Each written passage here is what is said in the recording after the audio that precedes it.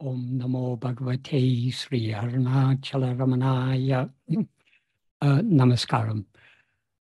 Today, the question I've been asked to address is, this was a question asked by a friend called Chandrasekharan.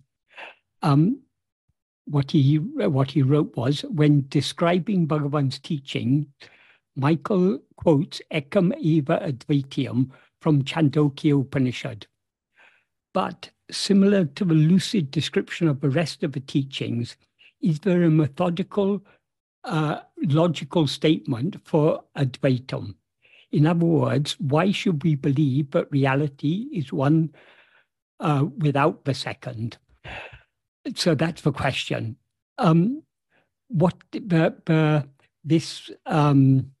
This passage, Ekameva Advaitiyam, this comes in the Chandogya Upanishad. So just to give some context, I'll first explain what is said in it's said in two verses of Chandogya Upanishad. That's in chapter 6, section 2, verse 1. The meaning is, this is, as in many of these Upanishads, this is a dialogue. So I think it's a father addressing his son, if I remember correctly, but that's beside the point. So he addresses his son as Somya. Somya, before this world was manifest, there was only existence, one without a second. That is, in Sanskrit, it's Sadeva, Somya, idam agre asid ekam eva advaitiyam. That's the first line, line of Upanishad mantra. Then it goes on to say, on this subject, some maintain that before this world was manifest, there was only non-existence, one without a second. Out of that non-existence, existence emerged. That's the view of some. That is answered in the second verse by a rhetorical question. Somya, what proof is there for this? That from nothing, something has emerged. That is the implication of this rhetorical question, is that it's absurd to say that something emerged from nothing, but non-existence came from existence. The reason for this is something that I'll talk about a little later. Well, briefly, I'll just mention now. That is, in order for anything to come into existence, at least time must exist, because anything can happen only in time. So time must exist in order for something to come into existence. But if time exists, that means existence is already prior to something coming into existence. So it cannot be from non-existence. It can only be from existence, but anything can emerge. Does that mean that time comes first? No, it doesn't. As we will understand later if we discuss this more, because time itself is an appearance. And for something to appear, it must appear in the view of something. So to whom does time appear? Only to us as ego. So ego must precede time. But ultimately, the ultimate truth is nothing has ever come into existence. That is ajata. That's the ultimate truth. But that's not going this is not going this far. So, as I say, the rhetorical answer, this objection, but some maintain that existence has come from non-existence. This is answered by this rhetorical question. And then the father goes on to say, to repeat what he said first, rather, before this world came into being, O Somya, there was only existence, one without a second. So in the second part of the second verse, he's repeating what he says in the first part of the first verse. So that is very common in Upanishads and in other Indian philosophy. But an alternative point of view is put forward. That's called a purva paksha, an objection, and then an answer is given to that. So the basic idea in these two verses is, but before anything came into being, before this world came into being, what existed was existence, and existence is one only without a second. The word for existence in the first verse, it begins sadeva. That means sat only. Sat means existence, or in the second verse, it's sattva eva. Sattva means, well, sat means being or existence. Sattva means beingness, so it amounts to the same. So what originally existed was only existence, nothing else. And that existence was ekam eva advaitiyam, one only without a second. So this is not the only Upanishad, but uses similar terms. That is, this term advitiyam is used in many, advitiyam means without a second. This term is used in many of the Upanishads. So this is an idea that occurs in many places in the Upanishads, but it's particularly emphasized here. And this term ekameva advaitiyam, this is the basis of all the later Advaitic interpretation of the Upanishads. Of course, there are many different interpretations of Vedanta. Advaita is just one among them. So other interpretations that don't agree with Advaita say, yes, in the beginning there was only existence, but from that existence evolved into all this, that it became all this. That is called Parinamavada, the theory of becoming, of development, of one thing becoming another. But according to Advaita, there is always only one without a second. All the multiplicity is just an appearance. So why do I often quote this? Well, it's not only me who quote it. Bhagavan himself quotes it. That's part of the reason. I mean, I quote it partly because this is a fundamental principle of Advaita, but I also quote it because it's something that Bhagavan quotes. In the beginning of his Avatarika, that is the introduction that he wrote for his translation of Drisya Viveka, he begins by saying, Ekam eva advaitiyam brahman. That's in quotation marks. That is one only without a second Brahman. The implication is Brahman is one only without a second. In these two verses of the Chandogya Upanishad, Brahman isn't mentioned explicitly, but when it is said sateva, that existence is Brahman. So Bhagavan, that's why Bhagavan quoted it as Ekam eva advaitiyam brahman. One only without a second Brahman, implying Brahman is one only without a second. And then because that's Sanskrit, he then explains it in Tamil, Adavadu irendatra Brahman Andre Uldadu. That is the secondless Brahman, the Brahman that is devoid of any second thing, alone exists. Alone is what exists. The reason he says this, he says, when that is the Advaita Siddhanta, that is the conclusion of Advaita.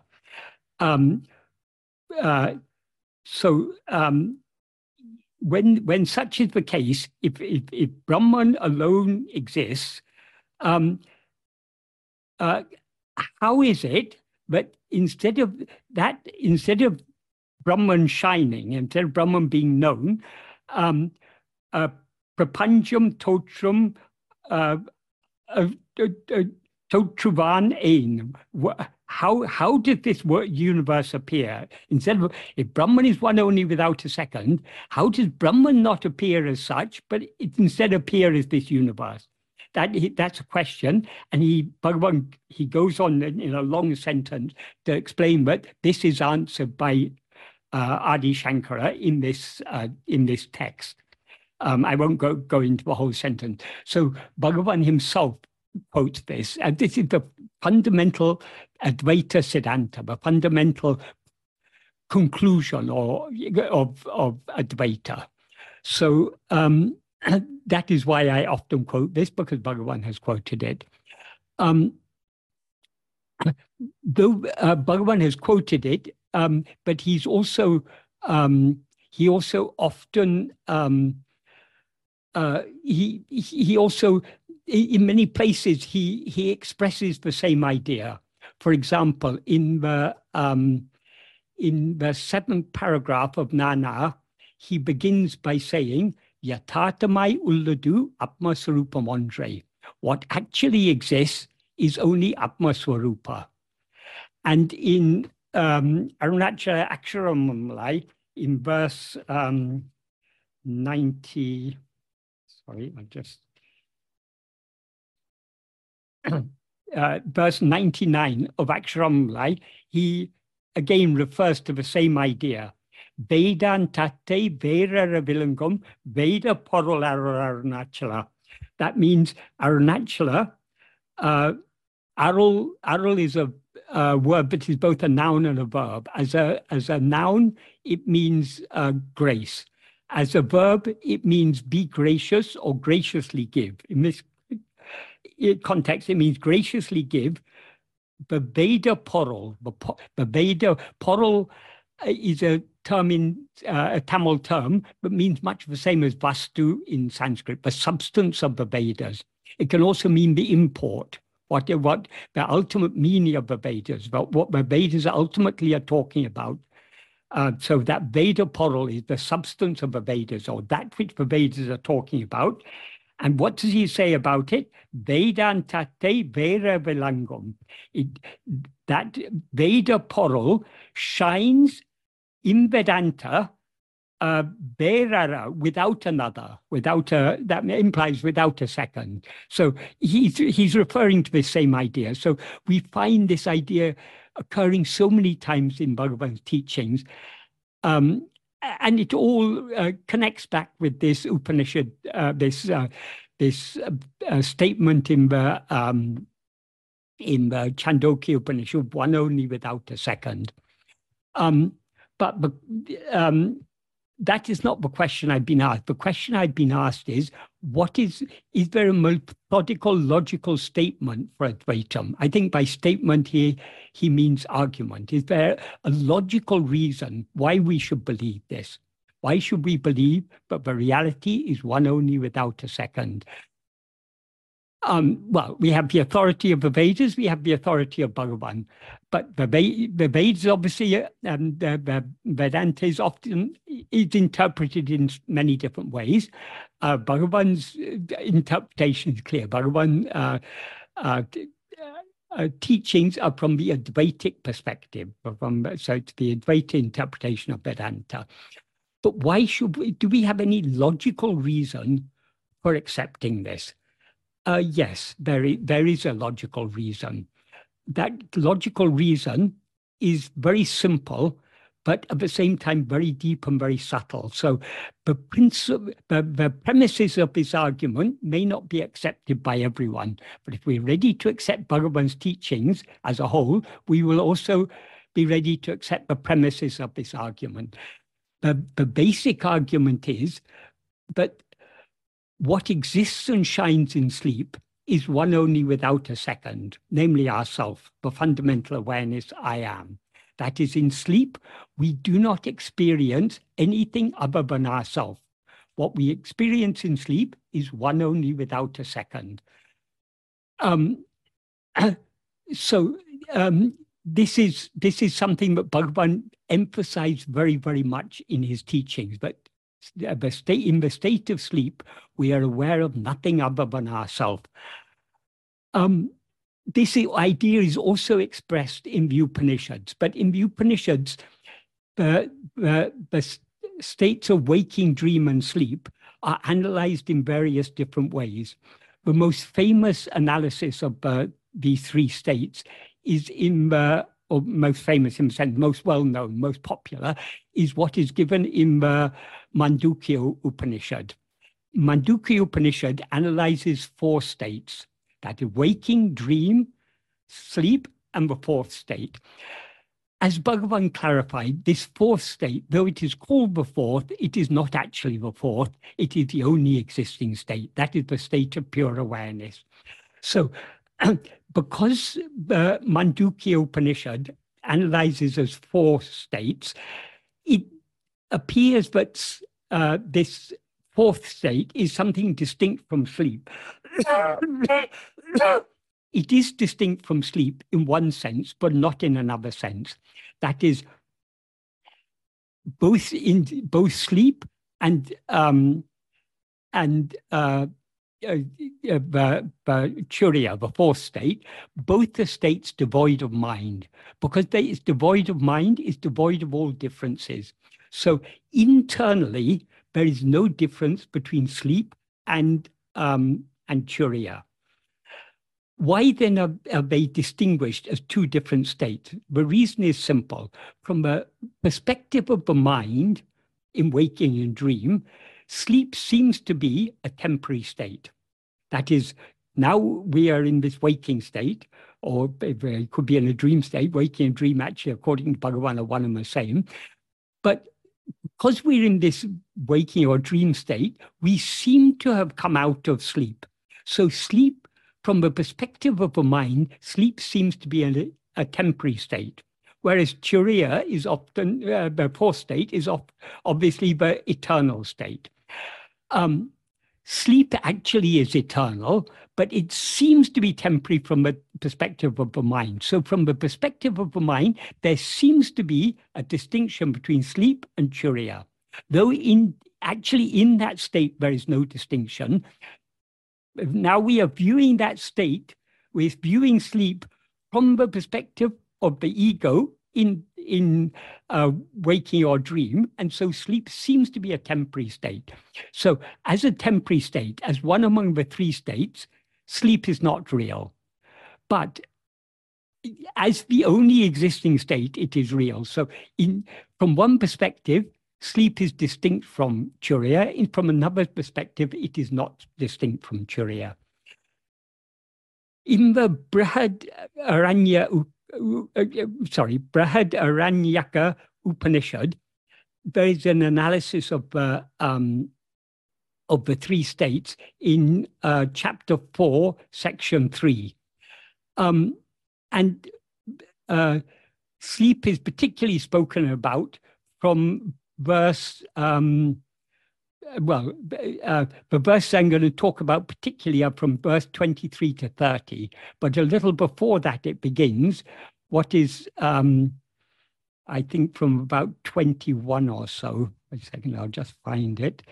And that in the early verses describe how the Purusha goes from dream to waking and dream to waking. But then in verse 20, verse 19, I think, as a hawk or falcon flying in the sky becomes tired and stretching its wings is bound for its nest, so does this Purusha run for this state where, falling asleep, he craves no desires and sees no dreams. So having talked about waking and dream, it now takes up the subject of sleep. That's verse 19. And then there's some other things are said. But the main point I wish to talk about is the verses where but actually describing the state of sleep. In verse 23, what is said, what is referred to it as it here is Purusha. Purusha we can take as Atman. Purusha and Atman are more or less the same, but in this context, the term Purusha is meant. That is the conscious being, let's say. That it does not see in this state is because, although seeing, it does not see. This is Bhagavan often talked about seeing without seeing, knowing without knowing, speaking without speaking. This is what is being talked about here. Again, I'll just repeat that it does not see in this state is because, although seeing then, it does not see. For the vision of the seer can never be lost, because it is immortal. In other words, the very nature of awareness is to be aware. Though it speaks about the seer, the seer is here a metaphor for what is aware. So what is aware is always aware. It's the implication here. The seeing is the very nature of the seer. So if the seer, so the seer is always seeing, but in sleep it does not see. Why is that? Because, but there in sleep, that is, but there is not that second thing separate from it which it can see. Here, the term advitium, the same term that is used in the Chandogya Upanishad, is used. Both advitium, which means without a second, and anya, which means other. There's no other thing. There's no second thing for it to see. This is something Bhagavan often said regarding the state of sleep.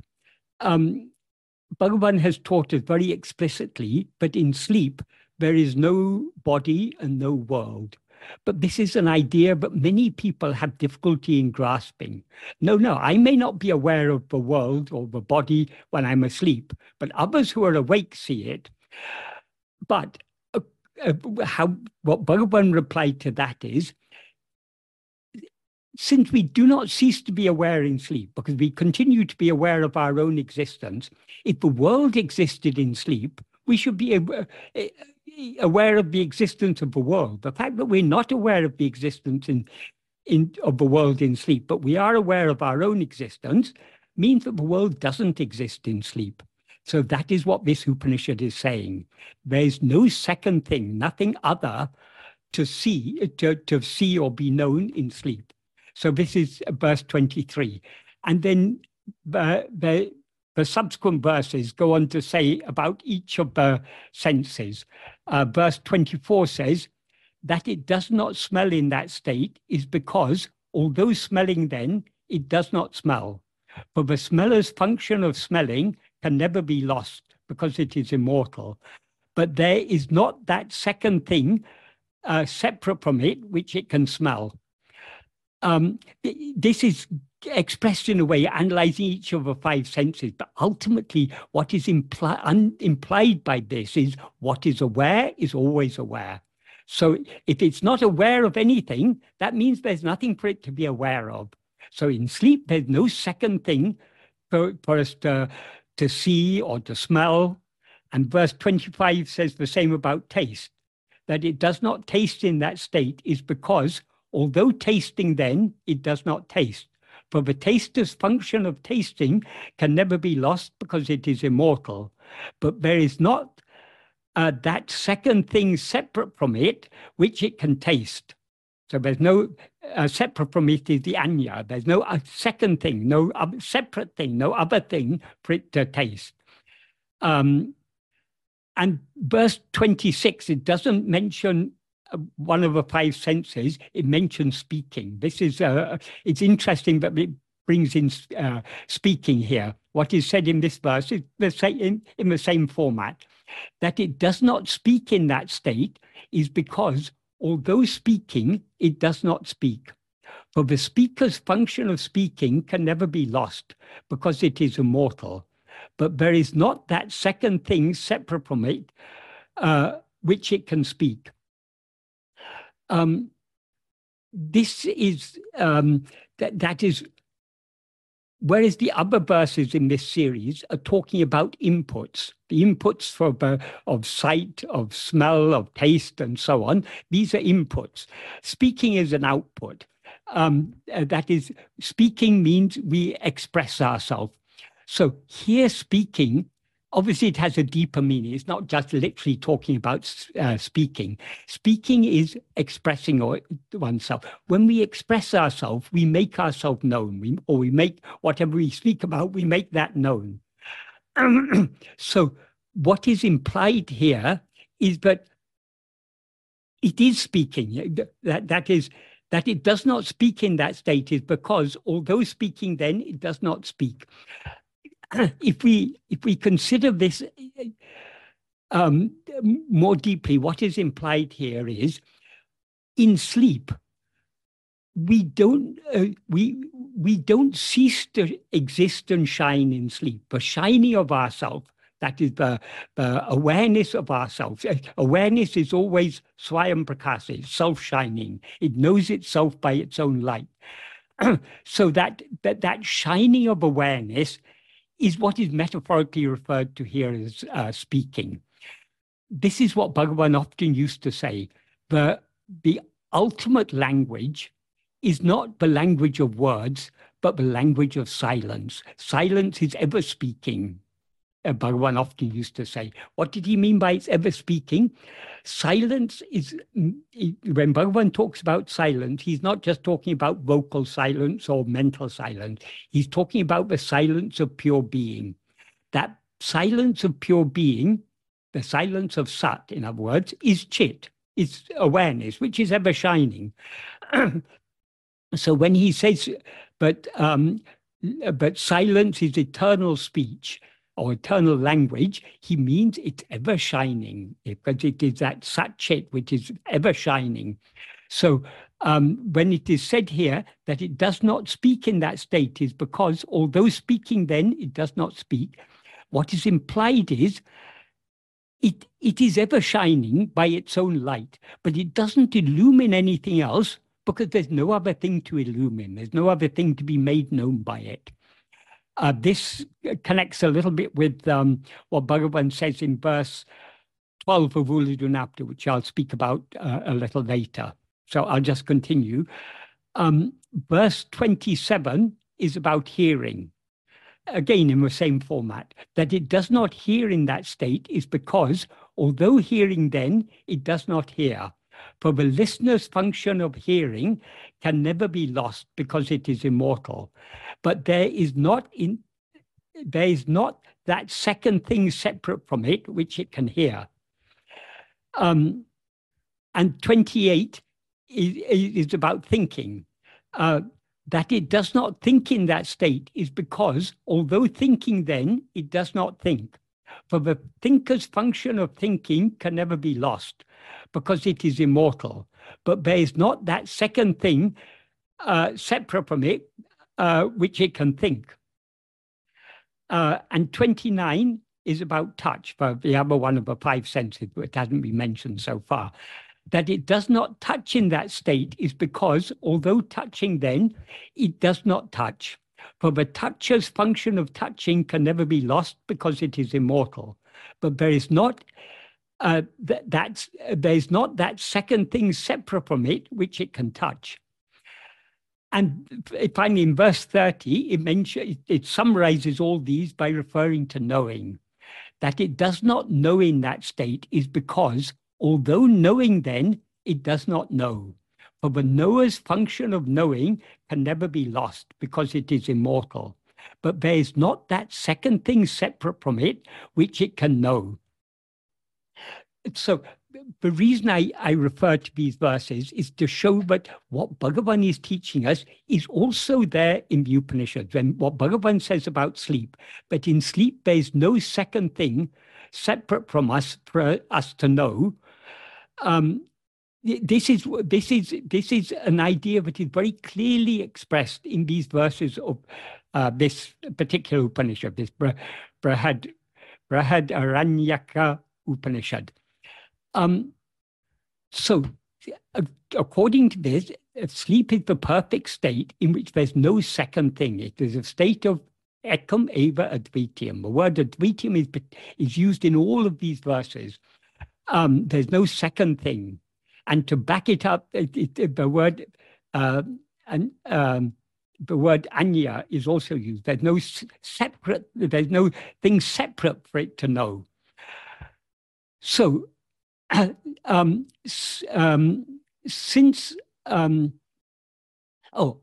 this is particularly significant is because in Advaita, there are many different levels of explanation. Because questions are asked from many different perspectives and appropriate answers have to be given. So in later the later development of Advaita, in classical Advaita, one of the common explanations that is given when it is since the Mandukya Upanishad draws a distinction between sleep and Turiya. What is that distinction? That distinction is sleep is temporary, or at least it seems to be temporary from the perspective of ego in waking and dream, whereas Turiya is eternal. Since sleep is temporary, why is sleep temporary? It's temporary because we've come out of sleep.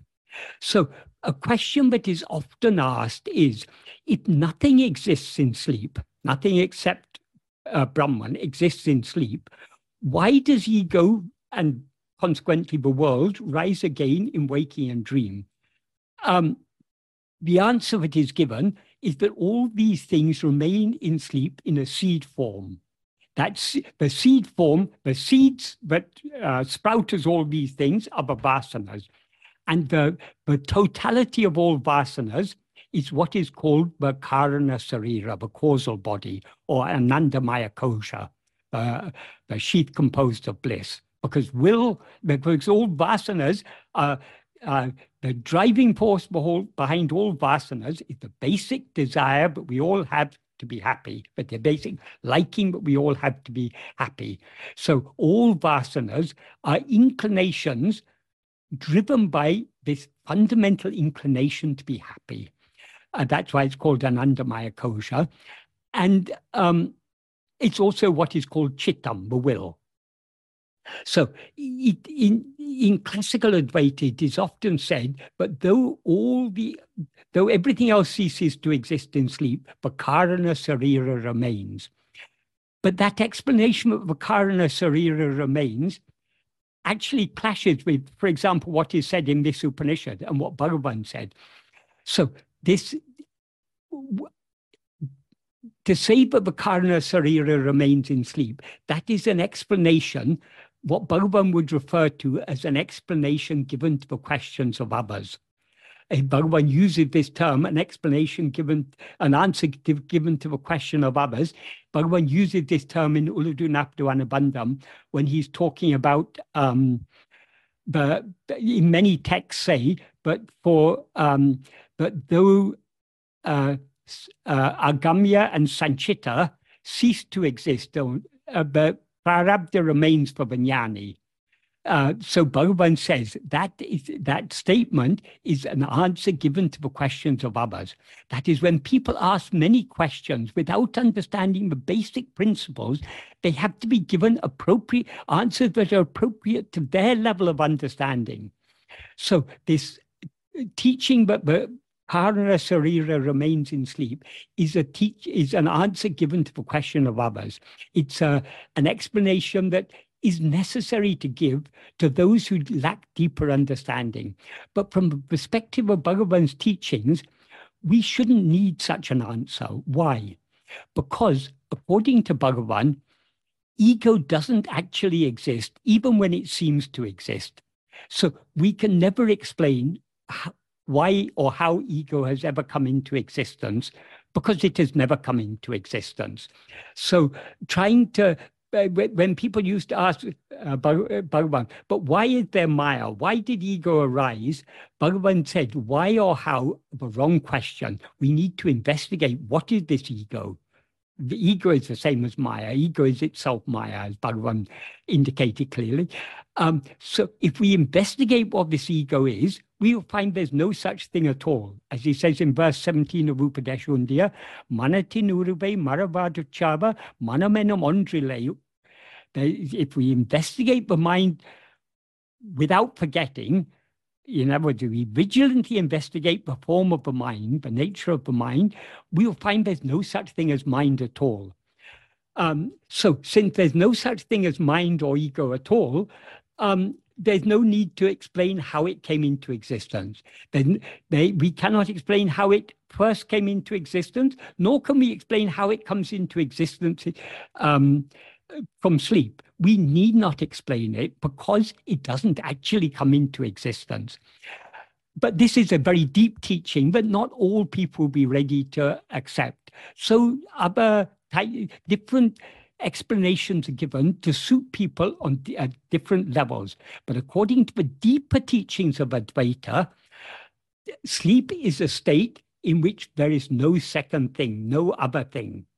That is, if there's such a thing as the Karana Sarira, that's a second thing, because Brahman is not the Karana Sarira. So the Karana Sarira would be a second thing. But according to the Brihadaranyaka Upanishad and according to Bhagavan, in sleep there is no second thing. The reason we are not aware of anything other than ourself in sleep is because nothing other than ourself actually exists there. What we are aware of in sleep is ourself alone. So why I say all this is sleep is if we want to find a logical reason for why we should believe that there is one only without a second, we have to go back to our experience of sleep. What is our experience of sleep? In sleep, we experience ourselves. We experience our own being, our fundamental awareness, I am, and no other thing, no second thing. So sleep is in sleep, what we experience is one only without a second. And what is the one we experience? It is existence alone, Sateva, as Bhagavan says. So we all have, we all experience a state in which we experience ourselves as one only without a second.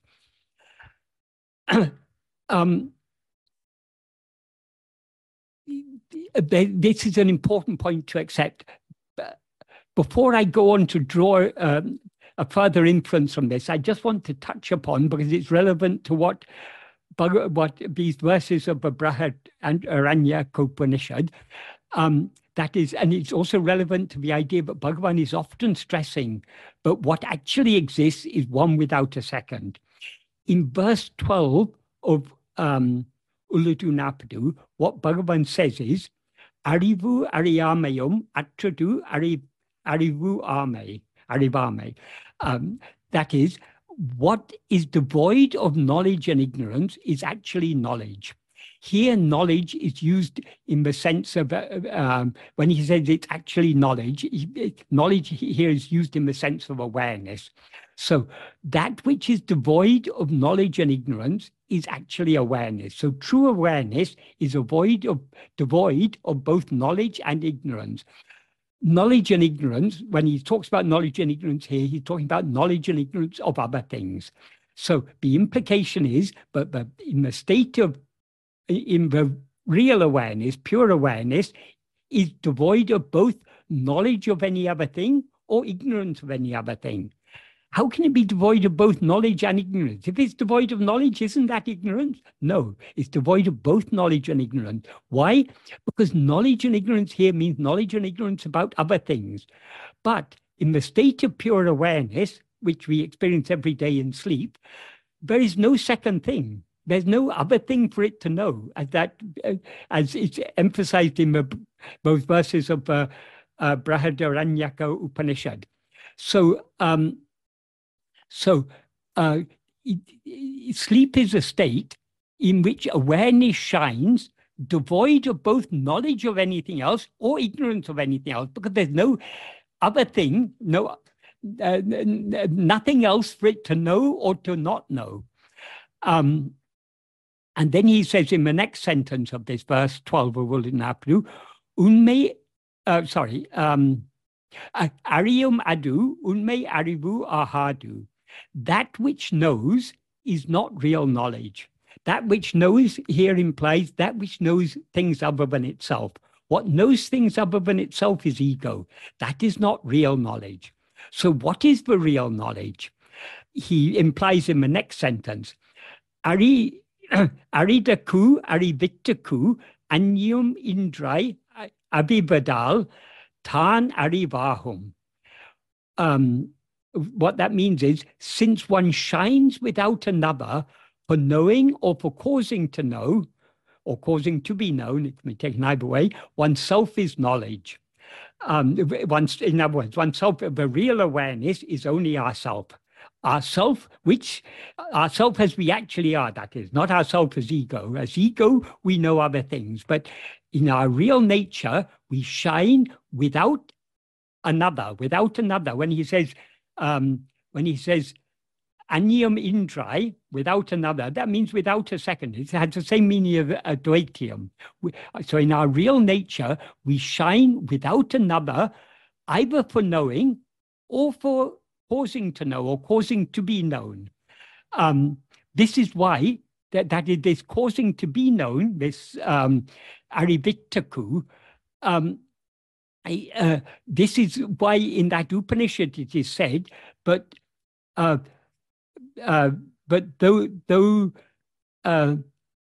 though speaking, it does not speak because there's no other thing for it about which to speak. Speaking means causing to know. When you speak, when you say something, you are bringing about that if someone tells you something that you didn't know previously, they cause you to know that thing. So there's nothing for us to. In that state, there's no other thing. So there's nothing either to know or to cause to know or to cause to be known. So in this sentence, Bhagavan is very strongly emphasizing that in our real state, in the state of pure awareness, there is no other thing. There's no second thing. So the implication here is the same as Ekameva Dvaityam, one only without a second. And that is, Bhagavan is not just talking here about some state which we do not know. We all know this state. We all experience this state every day in sleep. We experience a state in which we are aware of ourself alone and no second thing, no other thing. But then he goes on to say in this sentence, parantru, not a void. What does he mean is not a void? That is, though pure awareness is devoid of knowledge and ignorance of any other thing, it is not a void. If knowledge and ignorance of other things were real, then it could be said the state in which there's no knowledge and ignorance of other things is an empty state, a state of void. But it's not a state of void because there's no other thing for it to know. And then he ends the verse saying, Ari, know this, implying know this. Similarly, in verse 27 of Upadesha, he says very much the same thing. The first sentence is almost exactly the same as the first sentence of verse 12 of Ulladu-Narpadu. This is such an important idea. He stressed it both in Upadesha and in Ulladu-Narpadu.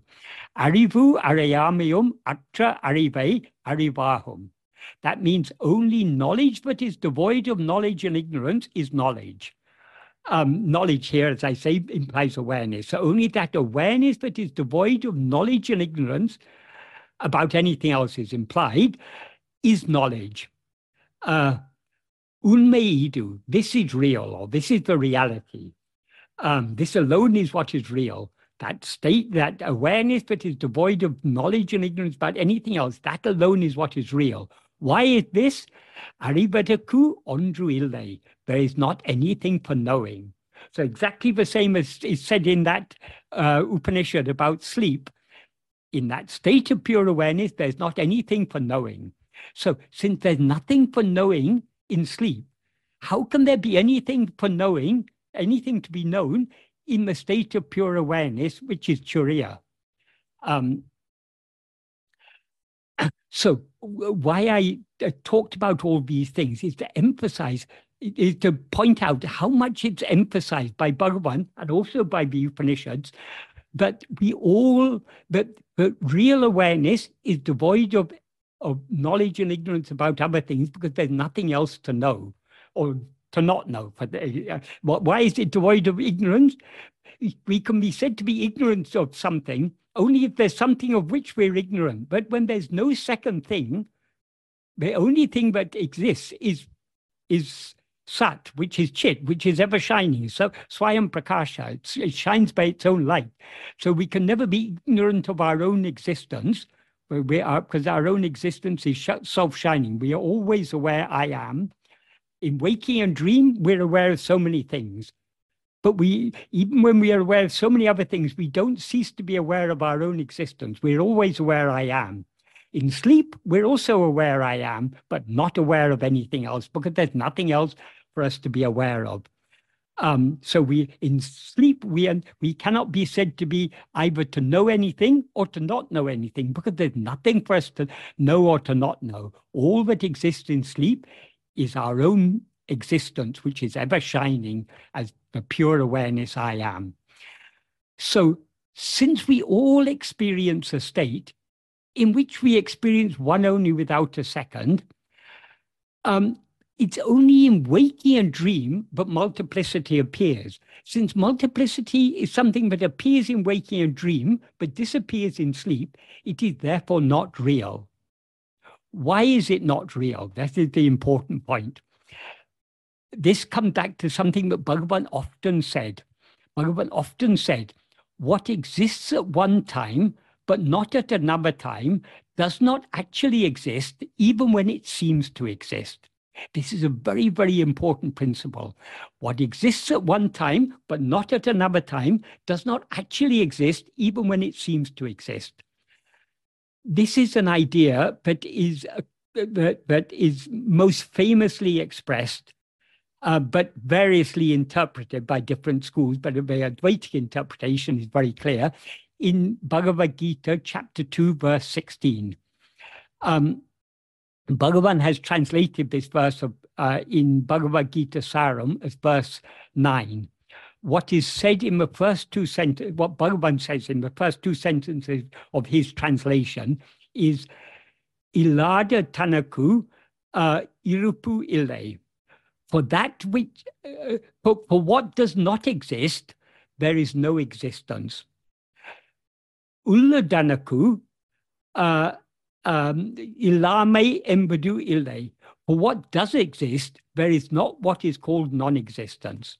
So in other words, for what exists, there is no non-existence. For what doesn't exist, there is, for what does not exist, there's no existence. For what does exist, there is no non-existence. What does that imply? Since what does exist, since there's no non-existence for what does exist, that means what does exist, what actually exists, always exists. It can never become non-existent. And what doesn't exist, what doesn't always exist, doesn't actually exist at all. Because for what does not exist, there is no existence. So what actually exists is only what is permanent. As Bhagavan often used to say, but what is the hallmark of what is real? Or when Bhagavan talks about what is real and what is unreal, what he means by real is what actually exists. What he means by unreal is what doesn't actually exist, even if it seems to exist. So what is the hallmark of what is real, or what actually exists? Bhagavan says it must be eternal. In other words, it must always exist. Something that exists at one time and not at another time doesn't actually exist even when it seems to exist. So it must be eternal. It must be unchanging. Because if a thing changes, it's one thing at one time and it becomes another thing at another time. Therefore, what it was previously ceases to exist when it becomes something else. If we consider our body, once our body was a small baby, now that baby body has now changed into this adult body. So the baby body no longer exists. The adult body has replaced it. So neither the baby body nor the adult body are real, because they that baby body existed in the past, it doesn't exist now. This adult body exists now, it didn't exist in the past, and it's not going to exist in the future. So it's not real. So anything that is changing is therefore not permanent. Whatever is not permanent is not real, because there can never be any non-existence of what actually exists. So anything that comes into existence and ceases to exist doesn't actually exist, even when it seems to exist, is the implication.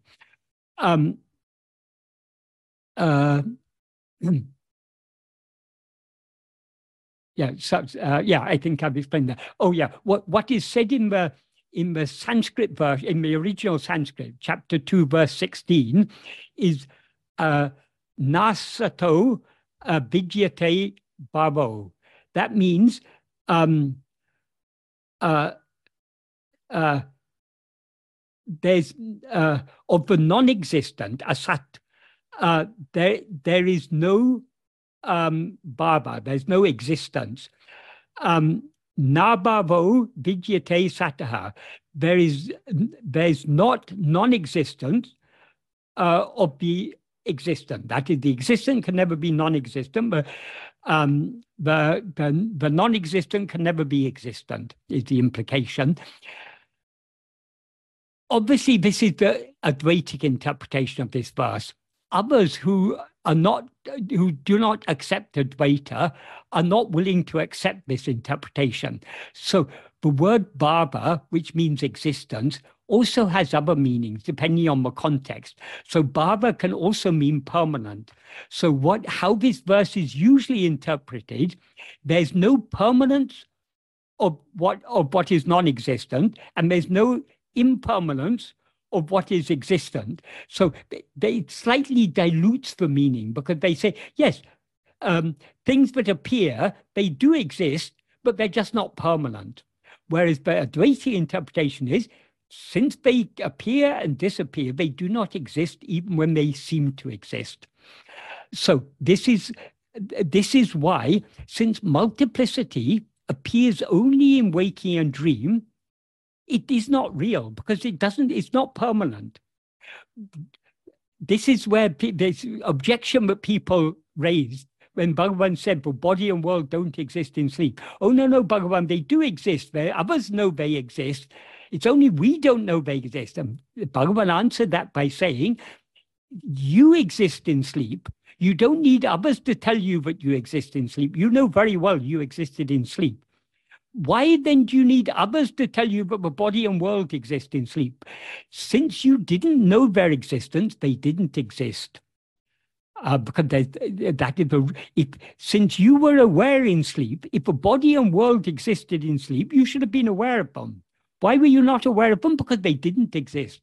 That is the view of Bhagavan. That is the view of Vedanta. That is view clearly expressed in those verses of Brihad Aranyaka Upanishad that I referred to.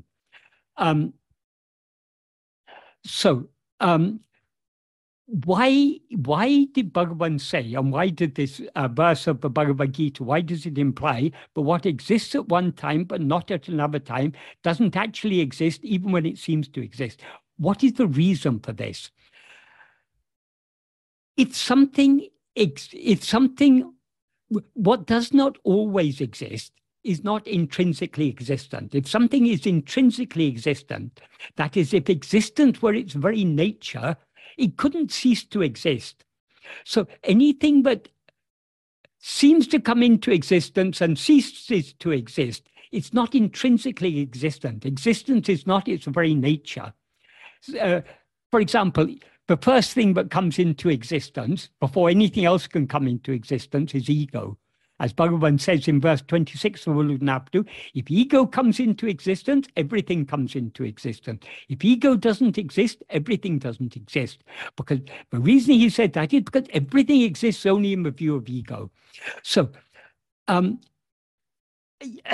if ego were intrinsically existent, that is, if existence were the very nature of ego, it could never cease to exist. The fact that it ceases to exist means it is not intrinsically existent.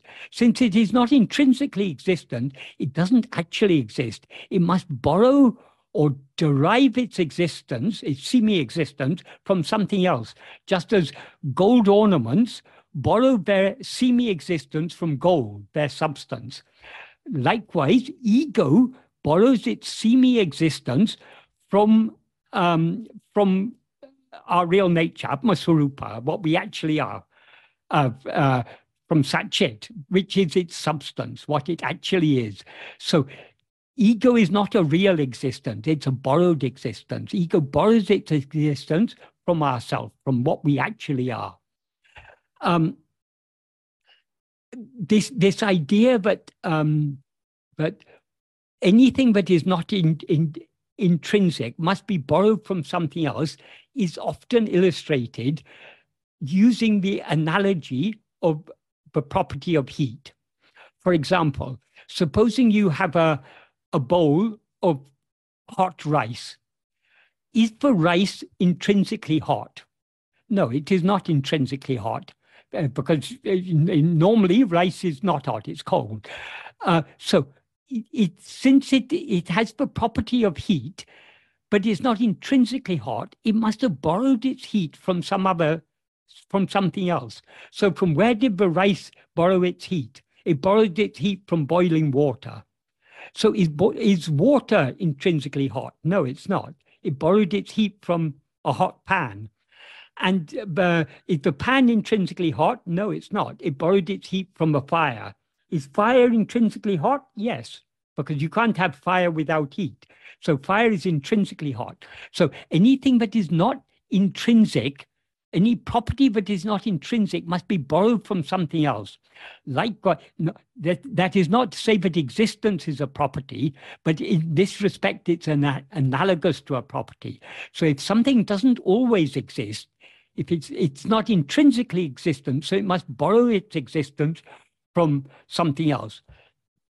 So all phenomena, all multiplicity, borrows its existence from where? It borrows its existence only from ego. It doesn't even borrow its existence, it borrows its semi-existence from ego, because it's only in the view of ego, but multiplicity seems to exist. That's why multiplicity seems to exist in waking and dream, but not in sleep, because ego seems to exist in waking and dream, but not in sleep. So it's only in the view of ego, but multiplicity seems to exist. So multiplicity derives its semi-existence from the semi-existence of ourself as ego. And from where does ego borrow its existence? From the real existence of ourself as we actually are. So these are reasons why we have very good reason to accept, but what actually exists is one only without a second. Because if more than one thing actually exists, we should know that thing in sleep because we're aware in sleep. Since we're not aware of anything else in sleep, since we know nothing else in sleep, why do we know nothing else in sleep? Because nothing else actually exists in sleep.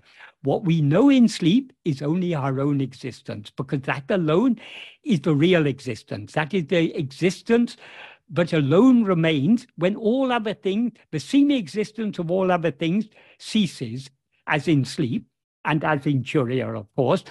Although Turiya is eternal, so in Turiya we can't even say everything ceases to exist in Turiya, because we can't say but what never existed has ever ceased to exist, but that is going further to the state of Ajata. We don't have to go that far at the moment. I mean, that's the ultimate truth, but that is not entirely relevant to what we're talking about now.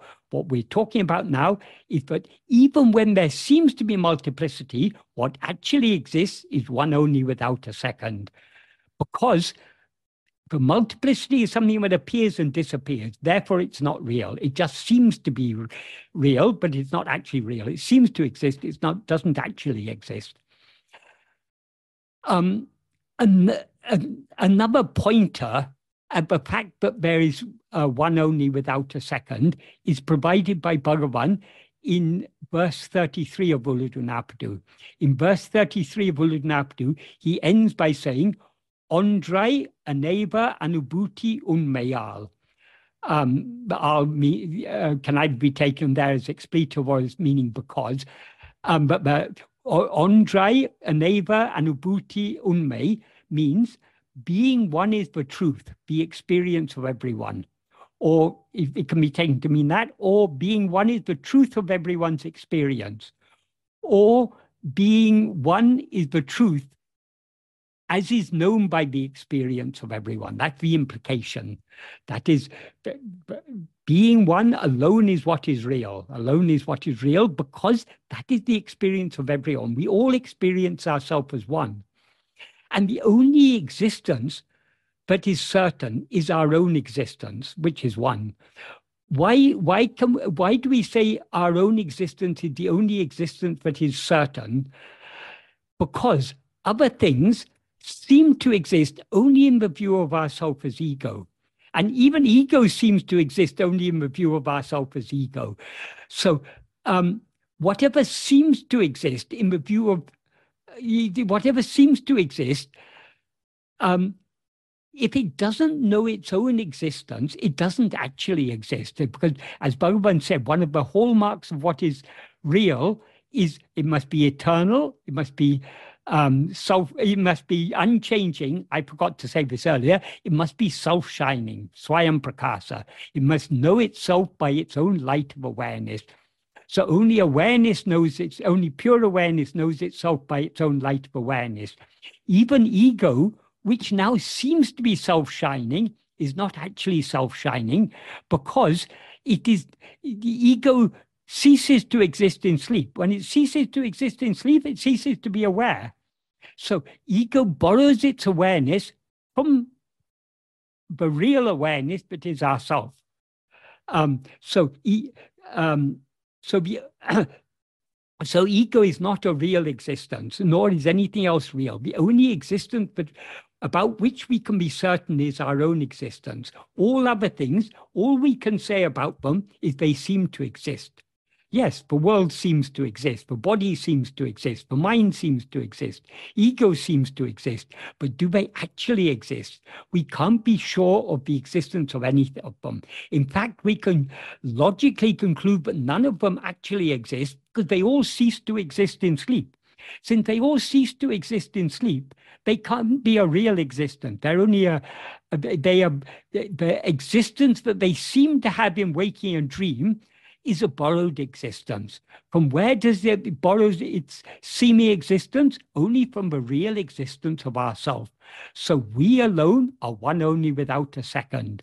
So there are, to recapitulate very simply,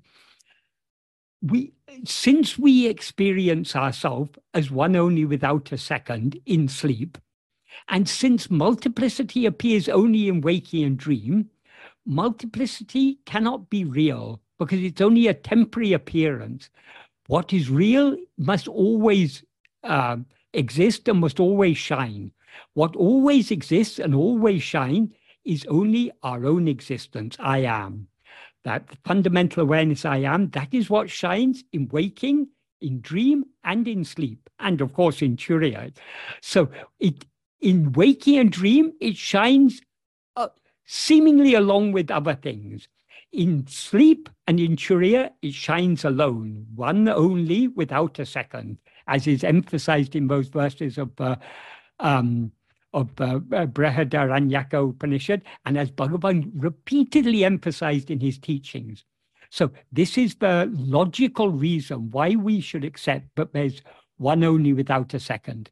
Of course, we need to accept all the premises, which many people won't accept. But if we're ready to accept Bhagavan's teachings, we have to accept all these premises because they're perfectly reasonable, logical premises. But the most important question that wasn't asked, but I will pose the question now, what is the practical significance of this teaching? Because the hallmark of Bhagavan's teachings is Bhagavan's teachings are extremely practical. So if Bhagavan emphasizes something very strongly in his teaching, as he emphasizes this, but we are one only without a second, why he must be doing so for a practical reason. So what is the practical significance of this teaching? We can understand the practical reason for this from verse 26 of Upadesha Undiyar. What Bhagavan says in verse 26 of Upadesha Undiyar is Thanai iritale tannai aridalam Thani rendatradal undipara anmaya nishte id undipara. What that means is Thanai iritale tannai aridalam. Being oneself alone is knowing oneself. Why is this the case? He gives the answer. Tan irendatradal. Oneself is devoid of two. When he says irendatra do, this is the same term when in his Avatarike for Dritrisya Viveka, when he explains the meaning of Ekameva Advaityam Brahmam, he says, irendatra, sorry, I'll just get it again.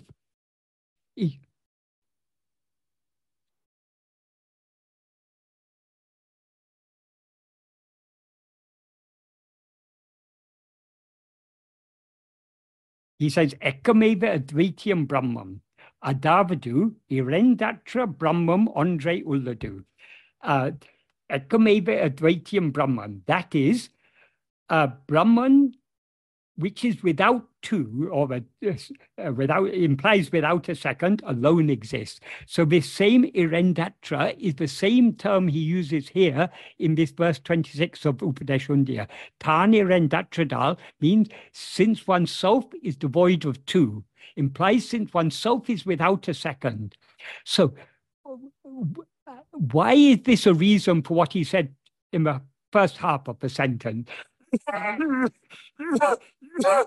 Because we are one, not two. So knowing ourselves is not one thing knowing some other thing. So when we know anything other than ourselves, we know it as we are the subject, what we know is the object.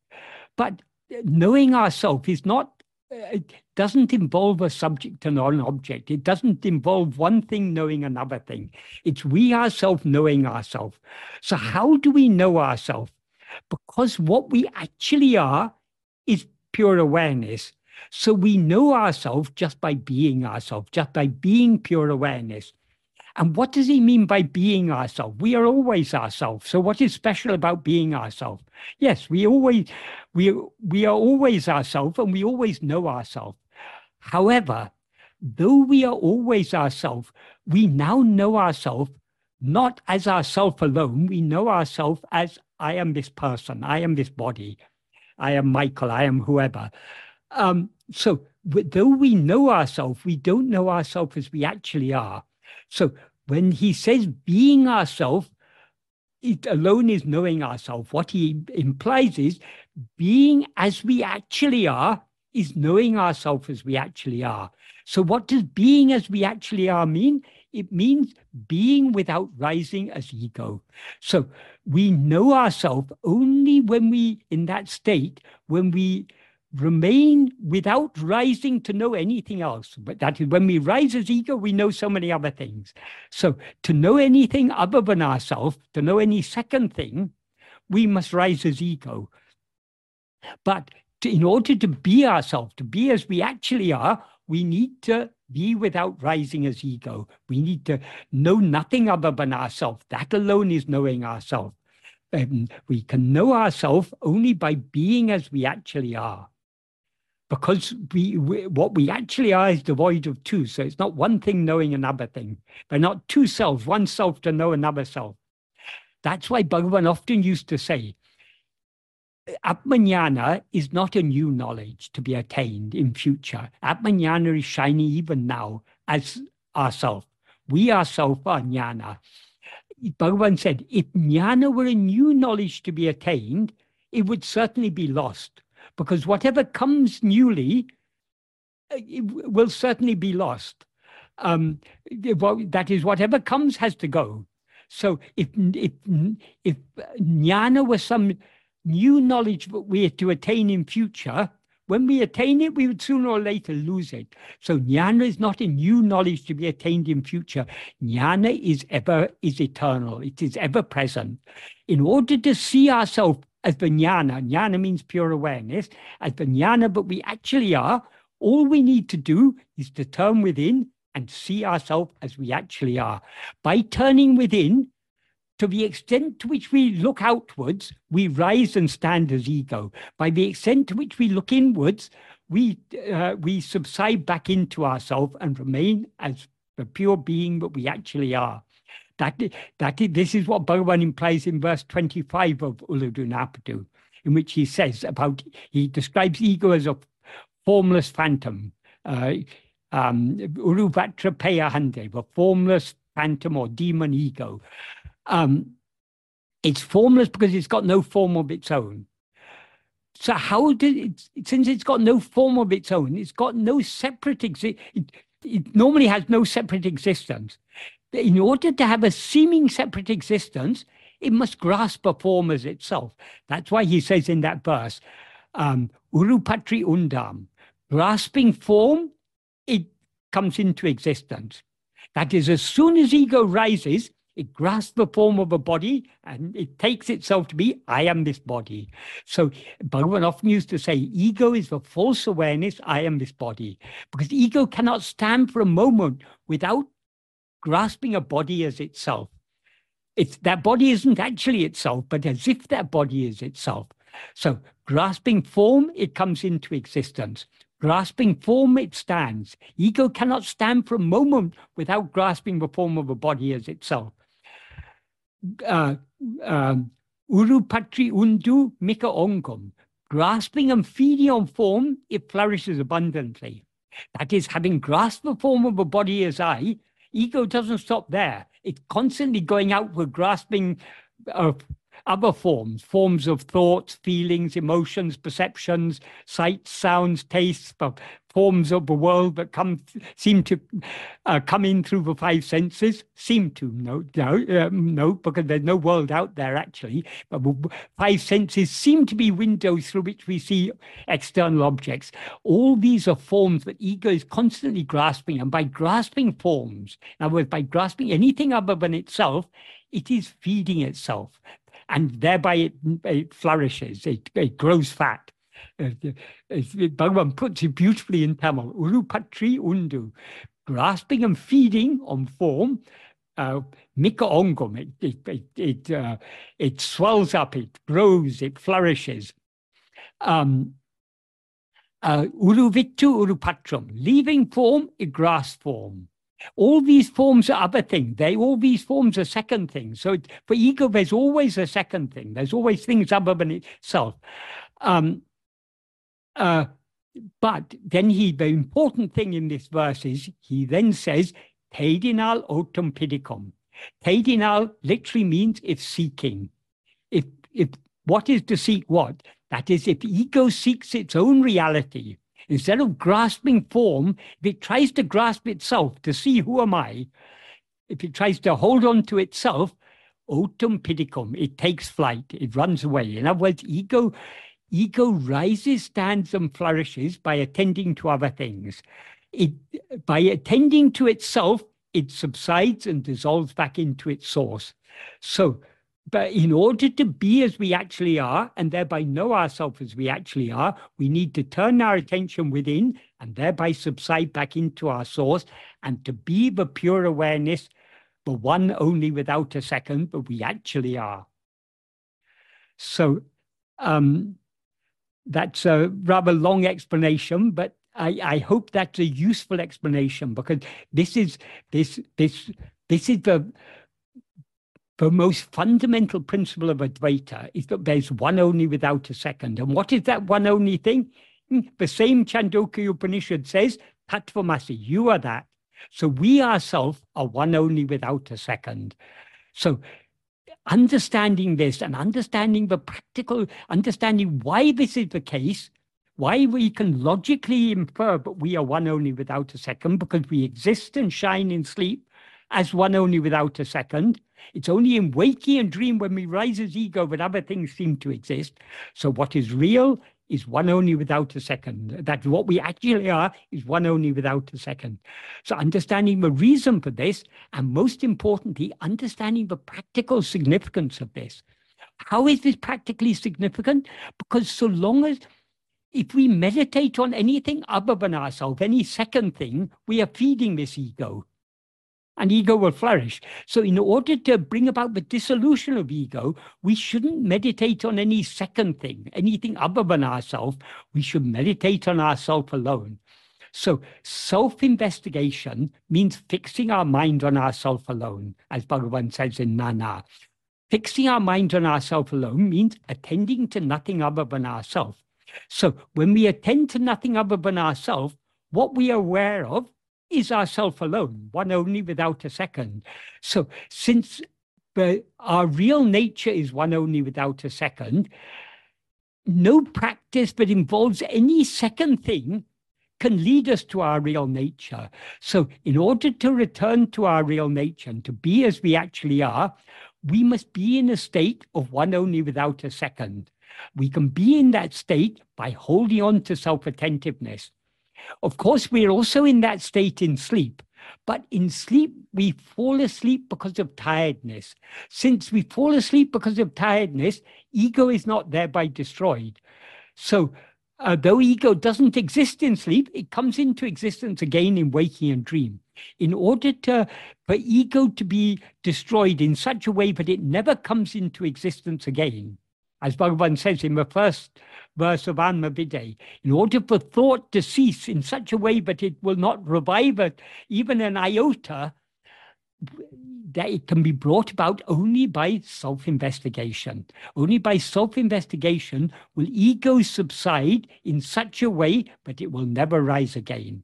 In other words, will ego subside not in manolaya, like sleep, but in manonasa, this complete annihilation of ego, the state in which it is clearly known, but no such thing as ego has ever existed. So this is an extremely important teaching. It's the very heart of Advaita. It's the very heart of Bhagavan's teachings. And it's the very heart of the practical application of Bhagavan's teachings. That is, what is the efficacy of self-investigation? Because self-investigation alone is the true Advaita Abhyasa. It's the only Abhyasa in which there's one only without a second. Because what is meditating and what is meditated on is the same thing, namely ego. It is ego attending to itself. And since ego as such doesn't exist, when it attends to itself, it is actually attending to its underlying reality.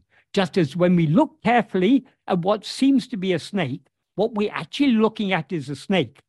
As a rope, sorry. If we look at the snake carefully enough, we see, oh, it never was a snake. It's always only a rope. Likewise, if we look at this ego carefully enough, we will see its underlying reality, which is Sat-Chit, one only without a second, which is what we always actually are. Om Namo Bhagavate Sri Arunachala Ramanaya.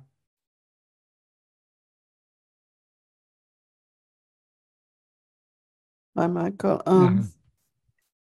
So the first question is, what did Ramana mean when he said that we should just be? I seem to remember him saying, don't meditate, just be. Don't think that you are, be. Don't think about being, you are. Just be. Don't meditate, just be, just be. Also, is paying attention to what a thought of our being refers to the same thing as paying attention to the thought I or I am referred to? Let me see what this means. Is paying attention to what a thought about our being refers to the same as paying attention to what the thought I or I am referred to? Is that clear? Yeah. That is what I am refers to is our being. We don't have to think about our being. We just have to attend to our being. The passage that is referred to, where it is recorded, but Bhagavan said, don't just be, don't meditate, just be, don't think that you are, just be. Bhagavan is emphasizing there, but the real nature of self-attentiveness is just being.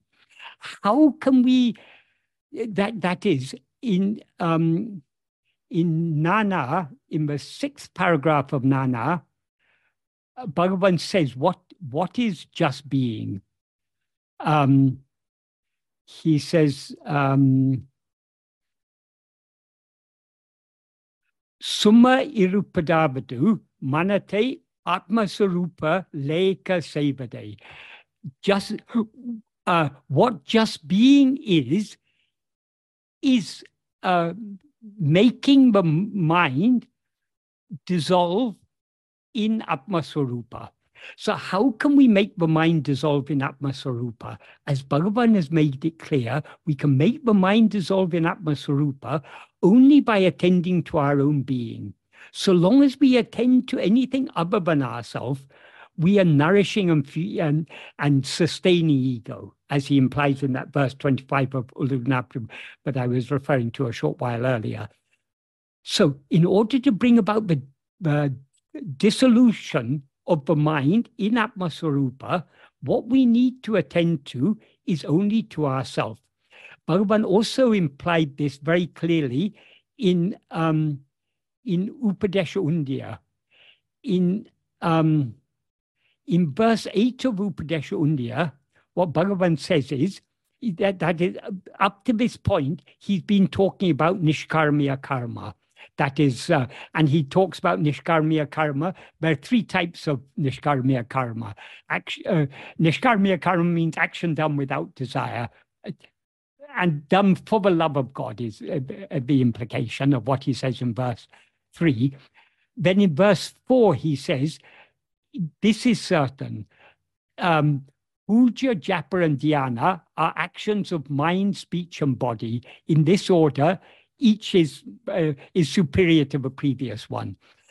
What he means here is, that is in verse 3 he had said, but in verse 2 he said, action will not give liberation. Then in verse 3 he said, Nishkarmiya karma, that is action done without desire, kartanaku, for God, implying for the love of God, will purify the mind and show the way to liberation. So action is not the way to liberation, but if action is done without desire and for the love of God, it will show the way to liberation. So what type of actions can we do? We can do puja, japa, and dhyana. That's action by body, speech, or mind. Then in verse 5, he says, what is puja? If you consider everything as God, whatever action you do, worshipping, doing appropriate action with the attitude that everything is God, is good worship of God. So he gives a very broad definition of worship. Then he talks about japa in the next verse. Then he talks about dhyana. Each of these is superior to the previous one. What does he mean by superior? It is more effective in purifying the mind. So up to verse 7, he's talking about action of body, action of speech, and action of mind. In verse 8, what he says is, rather than Anya Bhava, Ananya Bhava, in which he is I, certainly is the best among all. What does he mean by Anya Bhava? Anya means what is other. Bhava in this context means meditation. So rather than meditating on what is other, the implication is rather than meditating on God as if he is other than ourselves. That is, so long as we're meditating on God as a name or form, God seems to be something other than ourselves. So rather than that, meditating on God as a name or form, as if he was something other than ourselves, Ananya Bhava. Ananya Bhava means meditation on what is not other. Not other than what? Not other than ourselves. And he clarifies that, Ananya Bhava, by saying, Avanaham ahum Ananya Bhava. Ananya Bhava in which he is I. So with the understanding that God is that which is shining in our heart as I, meditating on nothing other than I is certainly the best among all. So what he refers to as Ananya Bhava here is self-attentiveness. It's Atma-vichara. It's another way of describing Atma-vichara. And he says it is certainly best among all. Why, in the context, best among all means it's the most efficacious way of purifying the mind. It is meditating on ourself alone, meditating on nothing other than ourselves is the only means to destroy the mind. Not only is it the most only means to destroy the mind, it's the most effective means to purify the mind. What is meant by purifying the mind? The impurities in the mind are the vasanas, the Vishaya vasanas, the outward going inclinations. Those are weakened to the extent to which we hold on to self-attentiveness or Ananya Bhava. But then the important thing is the next verse. In verse 9, he says, Baba Balatinal, by the strength of that meditation. Which meditation? The implication is that Ananya Baba, that meditation on nothing other than ourselves. So here, Baba Balatinal, by the strength of meditation, implies by the strength of meditation on ourself alone, meditation on nothing other than ourself. So in other words, by the strength of self-attentiveness, Satbhava tu irutale, being in Satbhava, which is Bhavana Tita, which transcends Bhavana. Bhavana here implies meditation on other things. But meditating on anything other than ourself is a mental activity. Whereas meditation on ourself alone is not a mental activity, it is a cessation of all mental activity. So by the strength of that self-attentiveness, being in Satbhava, which transcends mental activity, alone is Parabhakti Tattva. So what he describes here as being in Satbhava. Satbhava means the state of being. So being in the state of being, that is what he means in other places when he talks of Sumairabdu, be just being. So being in the state of being is just being. How to be in that state of being? Only by the strength of meditation. But what meditation? Meditation on ourself alone. Meditation on nothing other than ourself. So in that passage, which I think comes from talks or somewhere, when Bhagavan says, don't meditate, just be, he means don't meditate on anything other than yourself. When he says don't think about being, what he's talking about, he's referring there to many people when they hear, Tattvamasi, you are Brahman. Oh, I am Brahman. So I must think, I am Brahman, I am Brahman, that's the sort of, that's what I assume is he's referring to there, because Bhagavan never said, don't attend to yourself. All Bhagavan's teachings are pointing to the core practice is this practice of self-attentiveness. As he described it in Nana, Sada Kalamam Manate Atmavil Vaitiraptu. Keeping the mind fixed on oneself, always keeping the mind fixed on oneself. That is alone is Atmavichara. That alone is the means by which we remain as we actually are, remain in the state of just being. And only by just being as we actually are can we know ourselves as we actually are. So I hope this is an adequate answer to that question. The thing is, there are many nice ideas recorded in books like talks and so on, but they're not perfectly recorded. So Bhagavan would have been speaking in Tamil, it's recorded in English. What is recorded is what the person who recorded it, what they were able to grasp. But so often the nuances, the subtleties of what Bhagavan is saying are often lost in recordings in books like talks and day by day and so on. So though very useful ideas there, we need to take it all with a pinch of salt. We need to compare it against Bhagavan's own original writings, where Bhagavan expresses himself so clearly and so unambiguously. The next question is, how can we come to the conclusion that we are aware of the self when in sleep, but not aware of the world? We are conscious of neither, but probably aware of both. Think about it. We definitely are not aware of the body or world when we're asleep. We are not aware of anything except our own existence. We clearly know I slept. That is, if we think about it, we need to think carefully about these things. We are all aware of not just two states, we're aware of three states. In two states, namely waking and dream, we're aware of ourselves as a body and we're aware of other things. But we're also aware of having been in a third state in which we were not aware of anything. How can we be aware of having been in a state in which we were not aware of anything if we were not aware of being in that state? We weren't aware of anything. We weren't aware of any object because there was no second thing for us to be aware of. But we were aware, I am. We are aware of our existence. a little bit of deep reflection should make this clear to us. This will also become clear to us. This will become more and more clear to us the more we put this into we put Bhagavan's teachings into practice. Because what we are doing when we practice self-investigation, we are attending just to our own being. The more we attend to our own being, the more our being shines clearly, distinct from all the adjuncts with which it's now conflated. Yes, we're still aware of ourselves as I am this body, because ego hasn't yet been completely annihilated. But the more we attend to our being, the more we begin to see that our existence, our being, is something separate from this false identification, I am this body. So the more we become familiar with our being in waking and dream by practicing self-attentiveness, the more clear it will become to us. But we were very clearly aware of our being in sleep.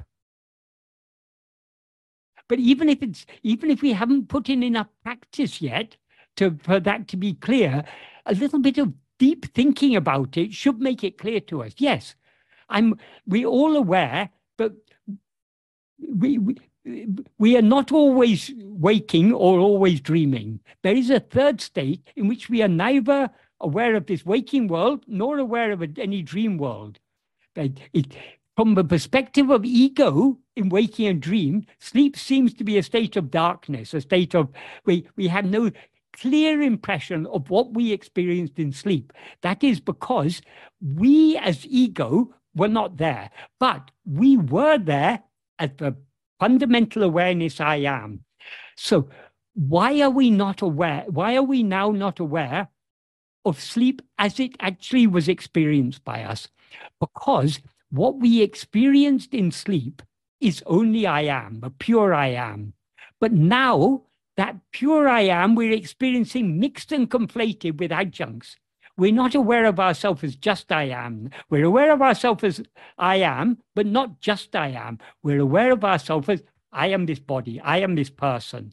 So because as ego, our awareness of ourselves as we actually are is now clouded by this false superimposition of this false awareness, I am this body.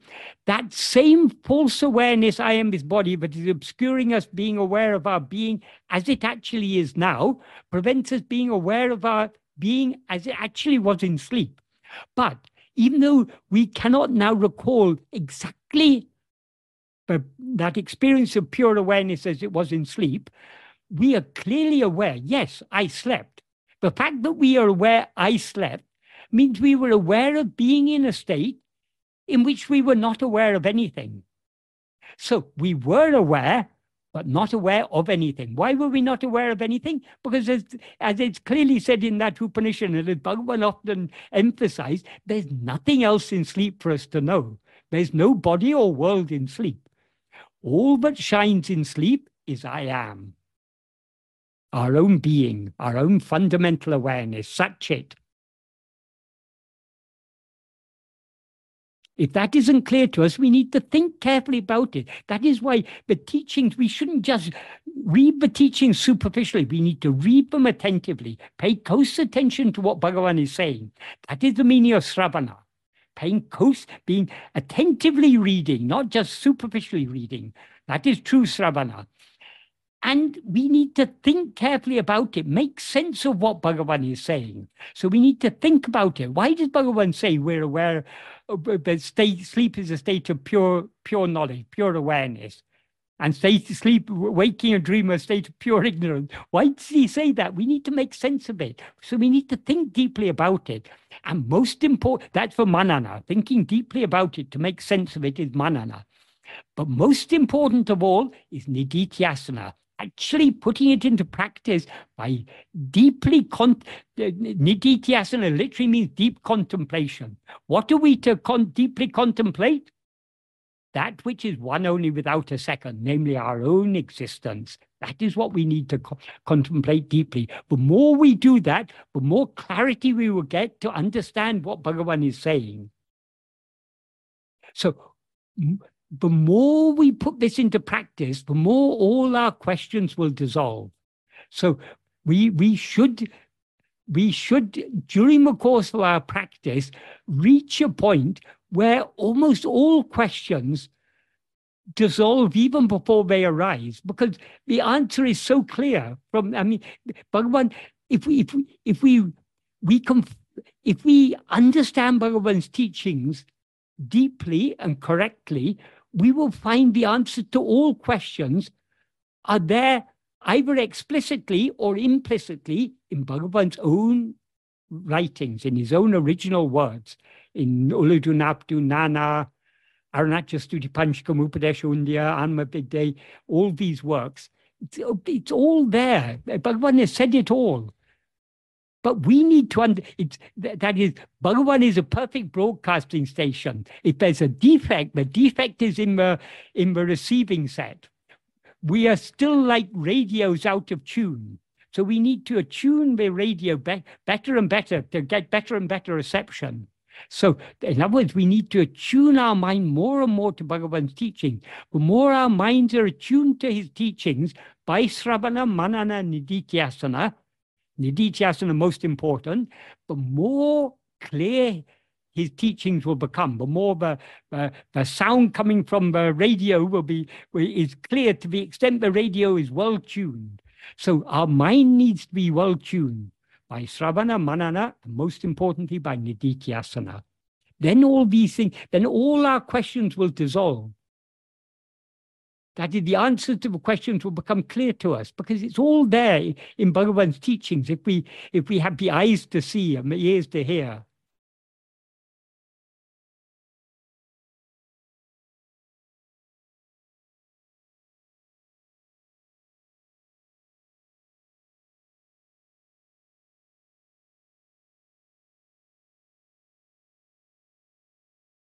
The next question is, how can we come to the conclusion that we are aware of the self? Oh, sorry. Sorry, it's the next one. Can I just say one more thing about that? The very word, aware of the self. When we talk about the self, it sounds like some second thing. But the self is one without a second. So it's not the self, it is myself. I myself. I am aware of myself. We are aware of ourselves. It's one only without a second. So the way it's translated, often these things are translated by people who lack deep and subtle understanding. So in English, when we talk about the self, it makes it sound like some other thing. Yes, I'm not aware of anything called the self in sleep. All I'm aware of is myself. I am. That's all that we're aware of. So we need to not only refine our, that is, in order to refine our understanding, we also need to refine the way the understanding is expressed in words. And often in the translations, the way things are translated doesn't do justice to the original. In Tamil and Sanskrit, there's no such term as the self. But there's no definite article, there are no capital letters. So in Tamil, Bhagavan usually used the term tan. Tan means oneself. Or if he meant to refer to our real nature, he would use the term Swarupa or Atma Swarupa. Swarupa means own form, but implies real nature, the real nature of ourselves, what we actually are. He also sometimes used the term Atman. Atman in Sanskrit, but the primary sense in which the term Atman is used in philosophical texts is as a pronoun, meaning oneself. It can also, in certain contexts, it's used as a noun, meaning spirit or soul or whatever. So, but the essential meaning of Atman, as it is used in philosophical context, is simply oneself.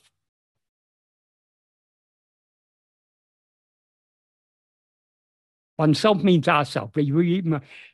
I myself, you yourself.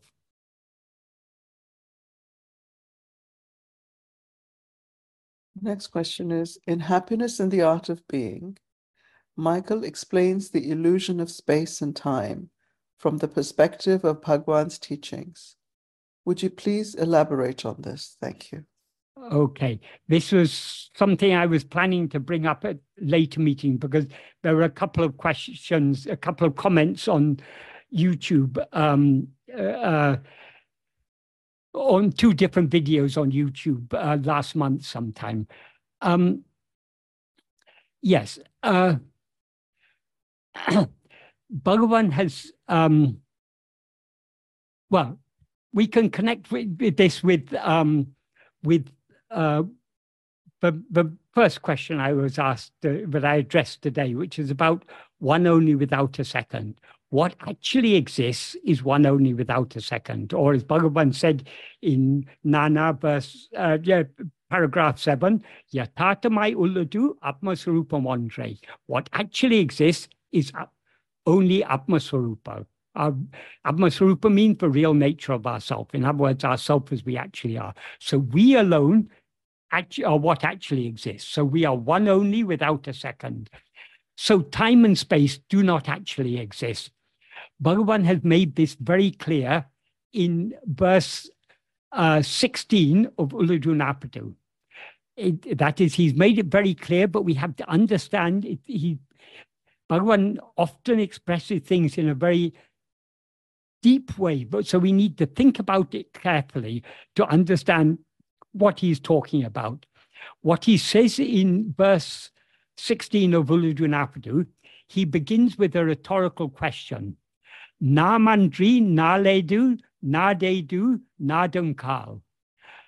Na dunkal means when we investigate. Na mandri means except we. Na ledu, where is time? Na duedu, where is place? So when we investigate, except we, where is time and where is place? This is actually a difficult sentence to adequately translate into English because of this word andri. He says namandri, which I translate here as except we. But andri is used in a slightly broader sense than except in English. To illustrate this, in English, if you want to say there's no furniture in the room except a table, we use the word except. But if you want to say there are no chairs in the room, but only a table, we have to say but only. We can't say except. We can't say there are no chairs in the room except a table. But in Tamil, this word andri would be used in both cases. So andri means both except and but only. But we can use but only in a positive sentence. We can say there are no chairs, but only a table. But in an interrogative sentence, we can't use but only. So if this sentence, this is a rhetorical question. So if this rhetorical question, if Bhagavan had put it as a statement, we could translate it as there is no time, there is no place, but only we. But as a question, we can't say, but only we, where is time, where is space? We have to say, except we.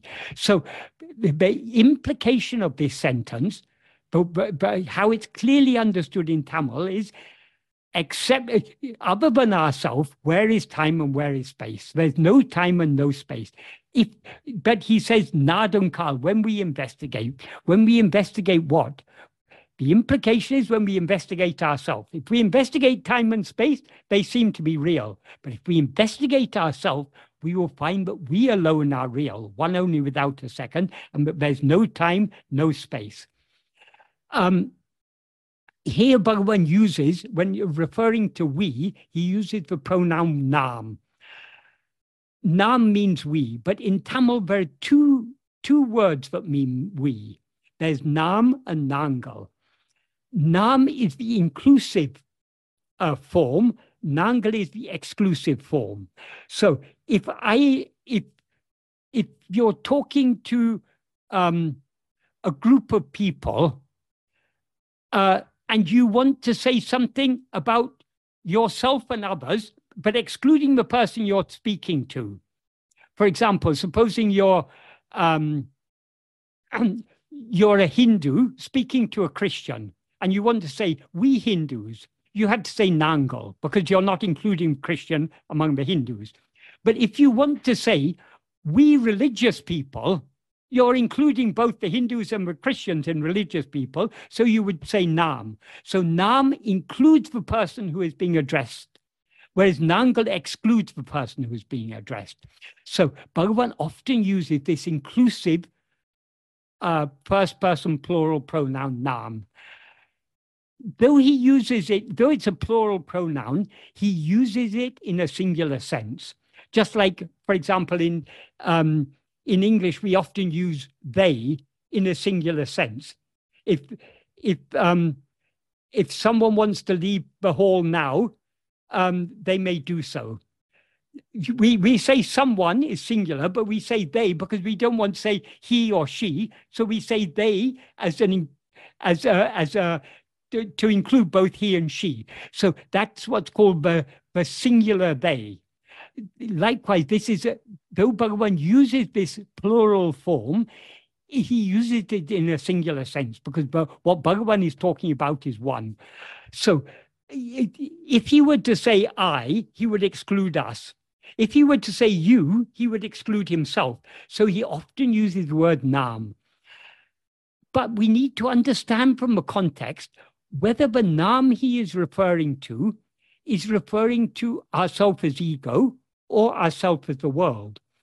Or ourself as we actually are, in the first verse of Uludu Napadu, he begins, Nam Ulahum Kandalal, because we see the world. There, who is the we who sees the world? It is ourself as ego. That's why in that context, Nam refers to ego. But in this context, verse 16, when he says, except we, where is time and where is space? He's not referring to ego. He's referring to our real nature.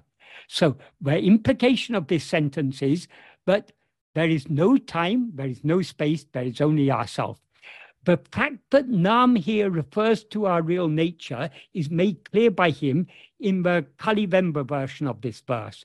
In the Kalivemba version of this verse, before Nam, he says, Unara Nindra Porul. Porul is a Tamil word that means the same as vastu in Sanskrit. It means substance, in the sense of the real substance. And he says, Unara Nindra Porul. That Unara is the infinitive of una, means to know. But the infinitive is often used in Tamil in an adverbial sense. So here he's using unara in an adverbial sense. Nindra means which stands. Stands here implies which exists. So the substance that stands knowingly. In other words, the substance that exists and knows its existence is the implication. In other words, what he refers to here as Unra Nindra Porul, he's referring to Satchit, the one substance that actually exists and but knows its existence. So here Nam is referring to our real nature. So what he is saying here in this first sentence is that when we investigate, we will see that except ourselves as we actually are, there is no time and no place. In other words, there's only ourselves, there is no time, no place. Then he goes on to say, Nam Udumbel, Nal Nadul, Nam Paduvam. That means if we are a body, we will be ensnared in time and place. Then he asks, Nam Udumbo, but are we a body? Again, it's a rhetorical question. When he asks, are we a body? We need to understand, no, we are not a body. So it's only when we take ourselves to be a body that we seem to be ensnared in time and space. But are we a body? And then he concludes by saying, Nam Indru Andru Endrum Ondru. Nadu Ingu Angu Engum Ondru. Al Namundu. Nal Nad Il Nam.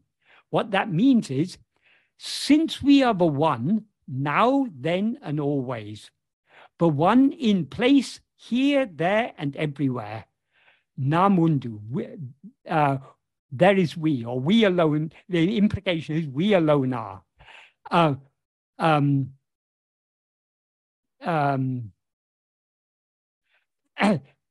yes, and he says another nam at the end. So he says, when he says namundu nam, he means there is we. He's emphasizing we alone exist. Nal nadu il. Time and space do not exist. We can also take it as namundu nal nadu il nam. We exist, the timeless and spaceless we. The we who are devoid of time and space. So clearly here, Bhagavan is saying, but there is no time and no space. It's only because we rise as ego, take ourselves to be a body, we therefore seem to be ensnared in time and space. This verse, Bhagavan composed this verse while composing the other verses of Uludunapadu. But on the day he composed this verse, he first composed it in a slightly different form. And then he modified it. So the original form of this verse, which is verse 13 of Upadesha Tanipakal, is slightly different. It's very much the same, but it's not exactly the same. What he said in this original version is, Na mandri na ledu, except we, where is time? In other words, he's saying there is no time, there is only we. There is only ourselves. Nam namme nadadu. Nam udal ennum enil. Nam nal unnum. That means if not investigating ourselves, we think we are the body. So if we not investigating ourselves think we are the body, that implies we think we're the body because we haven't investigated ourselves. He doesn't directly say that, but that's the implication. If, because of not investigating ourselves, we think we are the body. But what's actually said there is, if we, not investigating ourselves, think we are the body, namme nal unnum, time will swallow us. Namudumbo, are we the body? Nam indru sendru varunal endrum ondru. In the present, past, and future times, we are always one. Adanal nam undu, nal unda nam. Therefore, there is we who have swallowed time. So this is very beautiful. What Bhagavan implies here, if we think we have a body because we haven't investigated ourselves, time will swallow us. And remember, time, Bhagavan is using Tamil word here. The word he uses for time here in Tamil is nal. Nal means, it also means day. It implies time. In Sanskrit, the word for time is kala. Kala also means death. Because death is going to swallow all of us. Time is going to swallow all of us. So when he says, if we are body, time will swallow us, he means death will come and, in time, death will come and take us. But how can we avoid death? How can we avoid being swallowed by time? If we investigate ourselves and see what we actually are, we will see that we are always one, past, present, and future, and that what actually exists is only we who have swallowed time. So if we don't investigate ourselves, time will swallow us. If we do investigate ourselves, we will swallow time. When he says we will swallow time, that means time will cease to exist. So we have a choice. Do we want to be swallowed by time, or do we want to swallow time? Do we want to be swallowed by death, or do we want to swallow death? If we want to swallow time and swallow death, we need to investigate, who am I? If we don't investigate who am I, if we don't investigate who am I deeply and keenly enough, time will swallow us. So it's very, very beautiful verse. But he later modified it in order to include both time and space. But what he says about time is also true. That is, we are caught up in time and space because we take ourselves to be a body. If we want to free ourselves from time and space, we need to know ourselves as we actually are. We need to investigate ourselves. So that's why I said, when in the verse 16 of Uludunapadu, when he says Nadung Kal, when we investigate, what he implies is when we investigate ourselves, because in the original version, he says, if we don't investigate, if because of not investigating ourselves, we think we are the body. So what we need to investigate is ourselves. If we investigate ourselves, we will see that we are eternal, pure, infinite being, and that there's no such thing as time and space. So how do time and space come into existence? Time and space exist only for ourselves as ego. That is only when we rise as ego, but we identify ourselves as a body and are thereby caught up in time and space. In waking and dream, we experience time and place. In sleep, we experience neither time nor place, because we as ego are not present in sleep. That ego is absent in sleep. What exists in sleep is only ourself, one only without a second, as emphasized in that Brihadaranyaka Upanishad. But in sleep, there's no other thing. That is the core of Bhagavan's teachings. In sleep, there is neither body nor world, nor time nor space. There is only we. So, if we want to experience sleep eternally, not just go in and out of sleep. If we want to experience sleep eternally, we need to investigate ourselves and know ourselves as we actually are here and now. And then we will experience the eternal sleep that is known as Turiya. I hope that is an adequate answer to that question. I wrote a whole chapter in Happiness in the Art of Being about this. I can't remember what I wrote in the chapter, but it all boils down to, Bhagavan has said everything in these, in this verse, in the two versions of this one verse.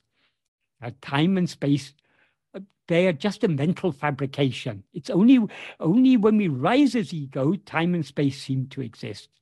In sleep, there is no time. It's only waking up, we say, oh, I slept for half an hour, I slept for 8 hours or whatever. But it's only in relation to the time as we experience it in waking and dream, but sleep seems to have a duration. But in sleep itself, there is no time and no space, because there's no ego and therefore no identification with the body.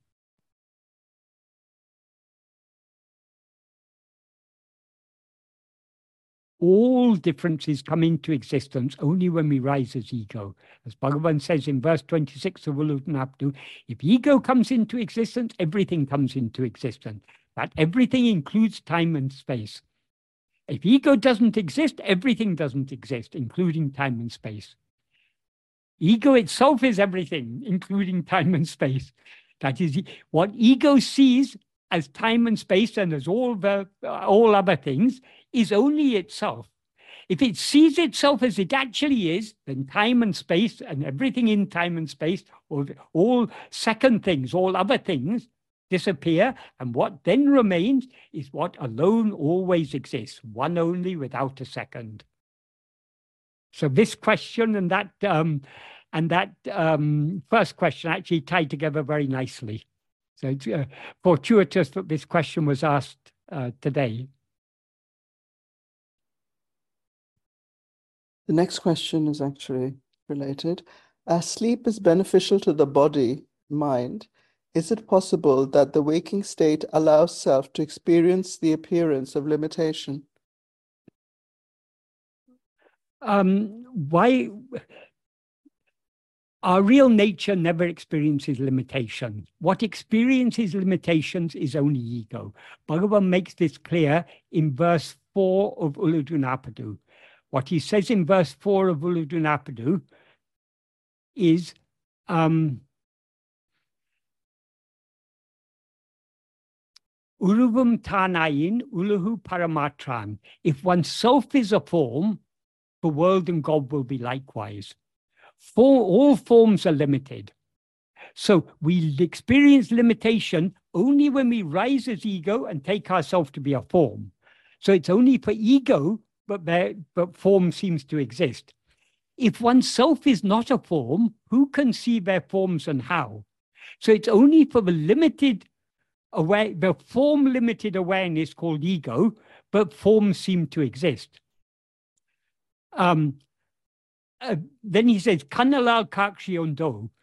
Superficially, Kanalal Kakshiyondo means, is there something seen without an eye?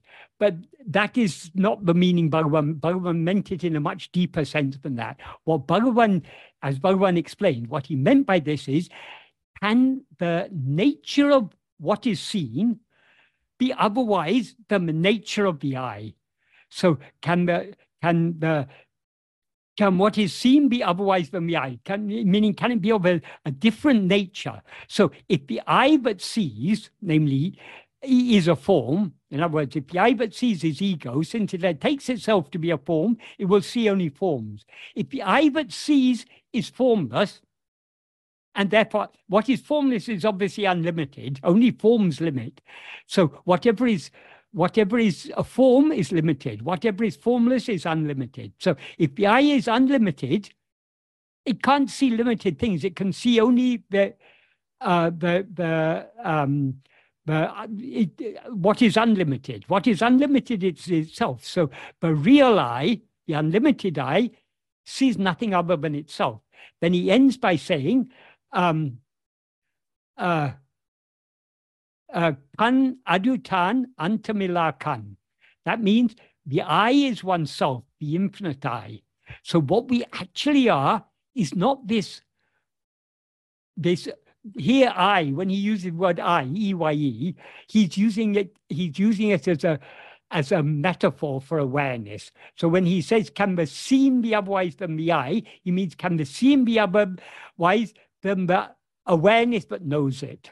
Can what is known be otherwise, be of a different nature to the awareness that knows it? So when the awareness limits itself as a form, that is when awareness limits itself as a form, then that awareness is called ego, which is not the pure awareness. It's an adjunct conflated awareness.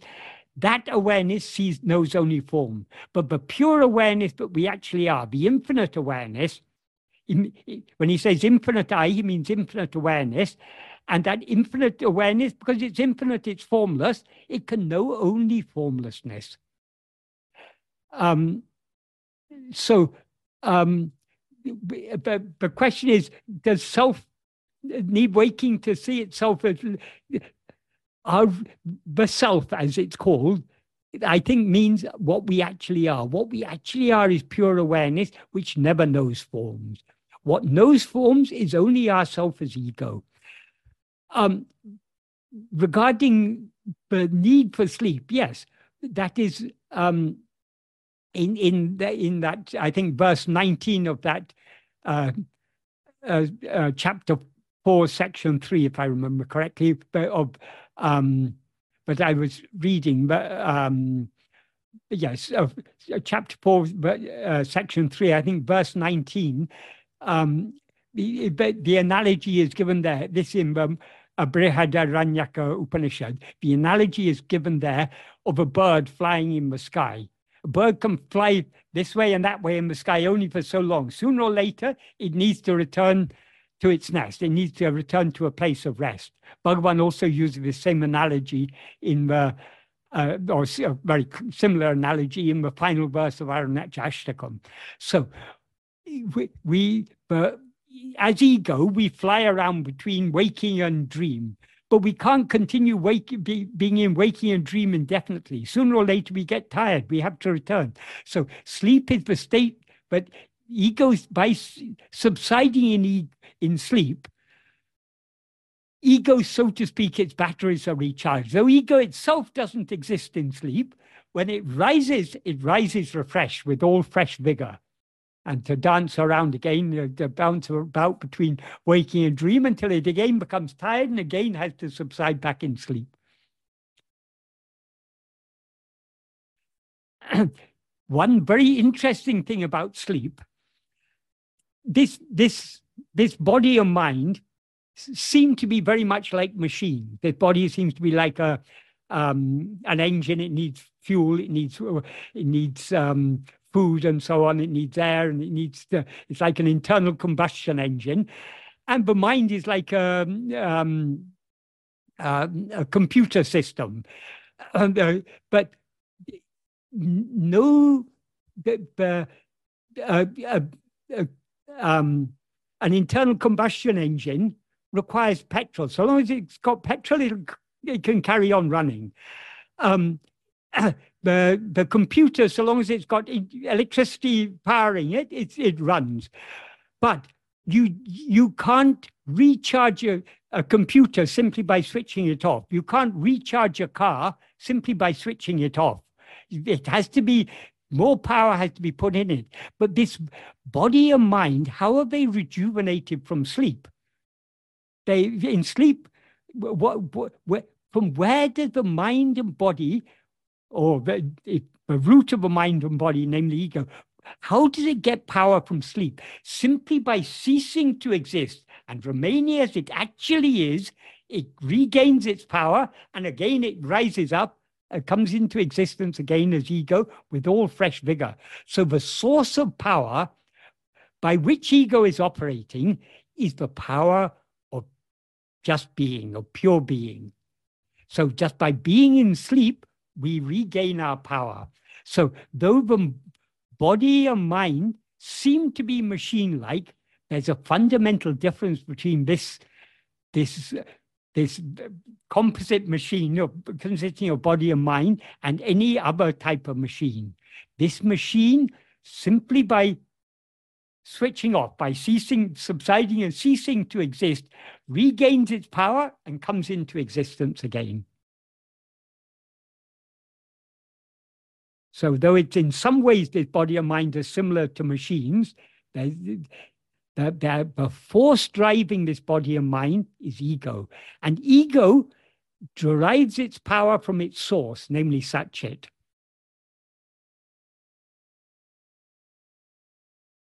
In which it's always in contact, but still it needs to sometimes subside and just be at that Sat-Chit in order to regain its power to continue dancing around, causing all sorts of mischief.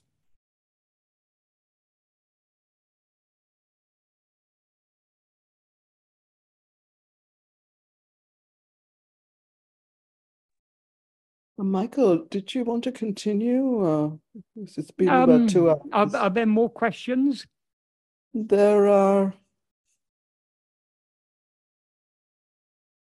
sort of kind of three questions, but really I think, yeah, let me see. I think one is a question about the sort of predestination, which we've covered a few times. And the second one is whether this one without a second has a similar implication to what comes must go. And the first one is whether is everything that happens predetermined, or is it spontaneous, that sort of thing.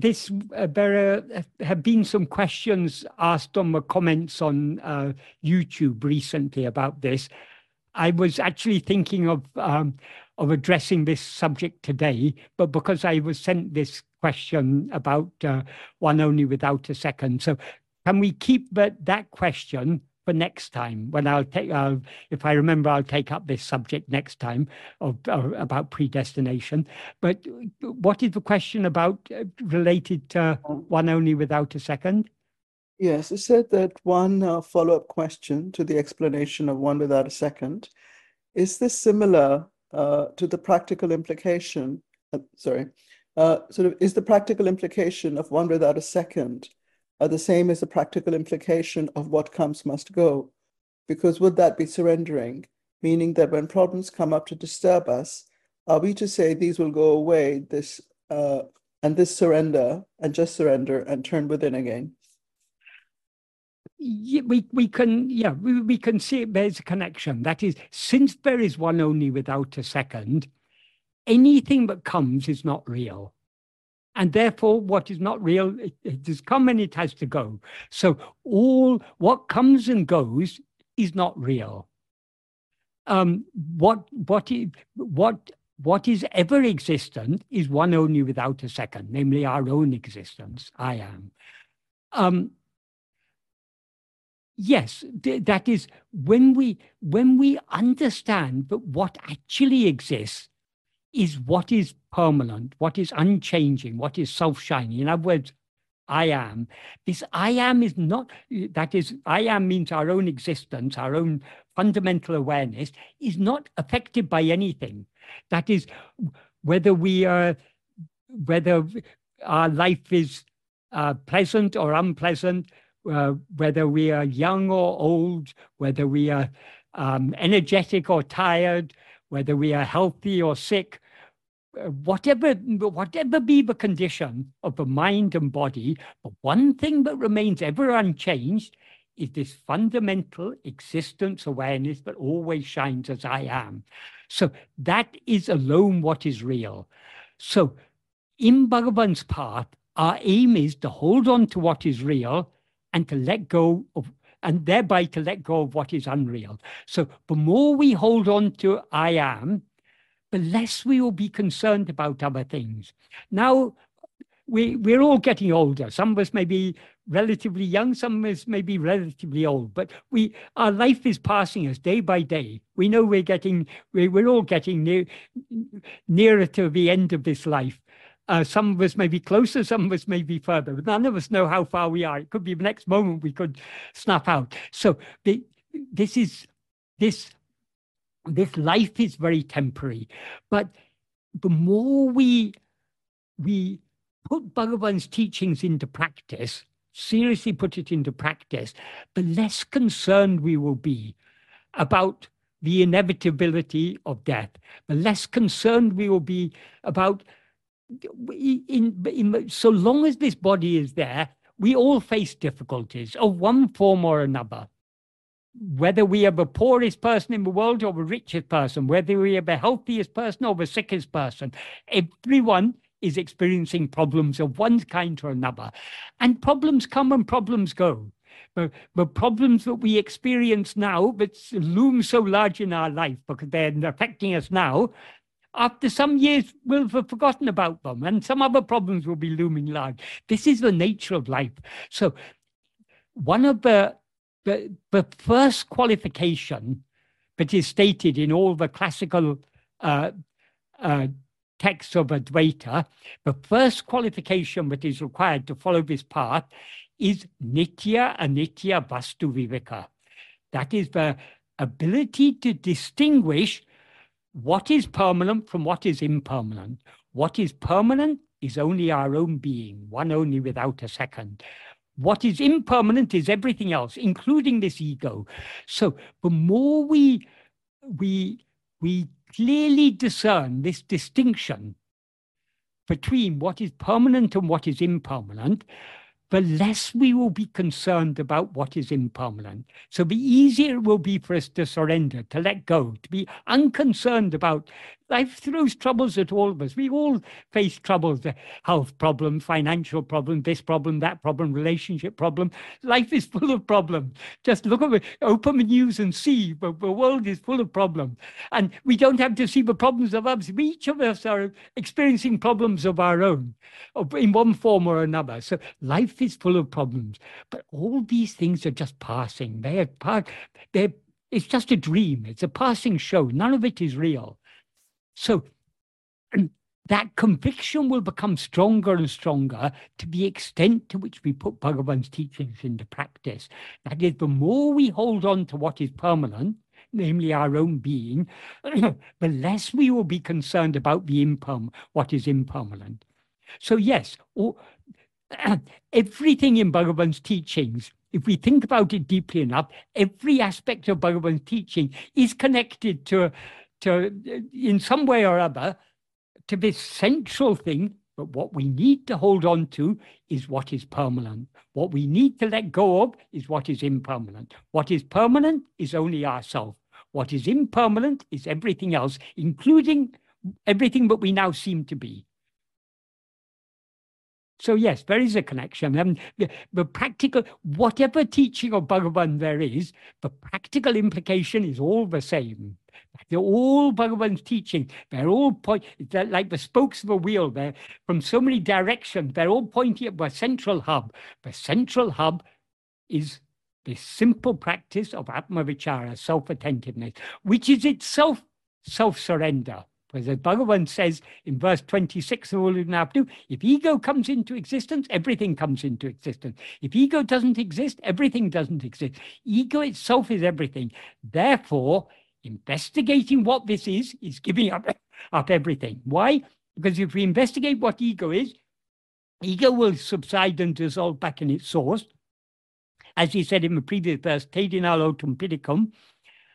And when ego ceases, everything else will cease. So we cannot practice Atma-vichara without simultaneously practicing self-surrender, because Atma-vichara is the ultimate practice of self-surrender. That is, all other practices of self-surrender finally lead up to this ultimate practice. By holding on to ourself, we are letting go of everything else. Ourself is what is permanent, everything else is impermanent. So we shouldn't be concerned about what is impermanent. We should be concerned about what is permanent. That is why it is stressed. The first qualification to follow this path, we should be able to discern, distinguish what is permanent from what is impermanent. In other words, we should be able to distinguish ourselves from everything else, including everything that we now seem to be. Of course, none of us start off with perfect viveka, but at least we should have some rudimentary form of viveka to distinguish ourselves from everything else. Once we've distinguished ourselves from everything else, then naturally vairagya will follow, which that's a second qualification, because we have desire for other things only so long as we take ourselves to be this body, this person, and then as this person we need so many things. We need food, we need clothing, we need shelter, we need friends, we need this, we need that, we need hundreds of dollars, thousands of dollars, billions of dollars, more. Whatever we have, we need more and more and more. That's the nature of this ego. But the more we cling to our being, the more we let go of everything, the more we realize we don't need anything. So, and then this vairagya leads to the next 6 qualifications. I can't remember what they are. And then finally, the final qualification is mumukshutva. Mumukshutva means the sincere love for moksha, the sincere love to let go of everything and to be free of everything.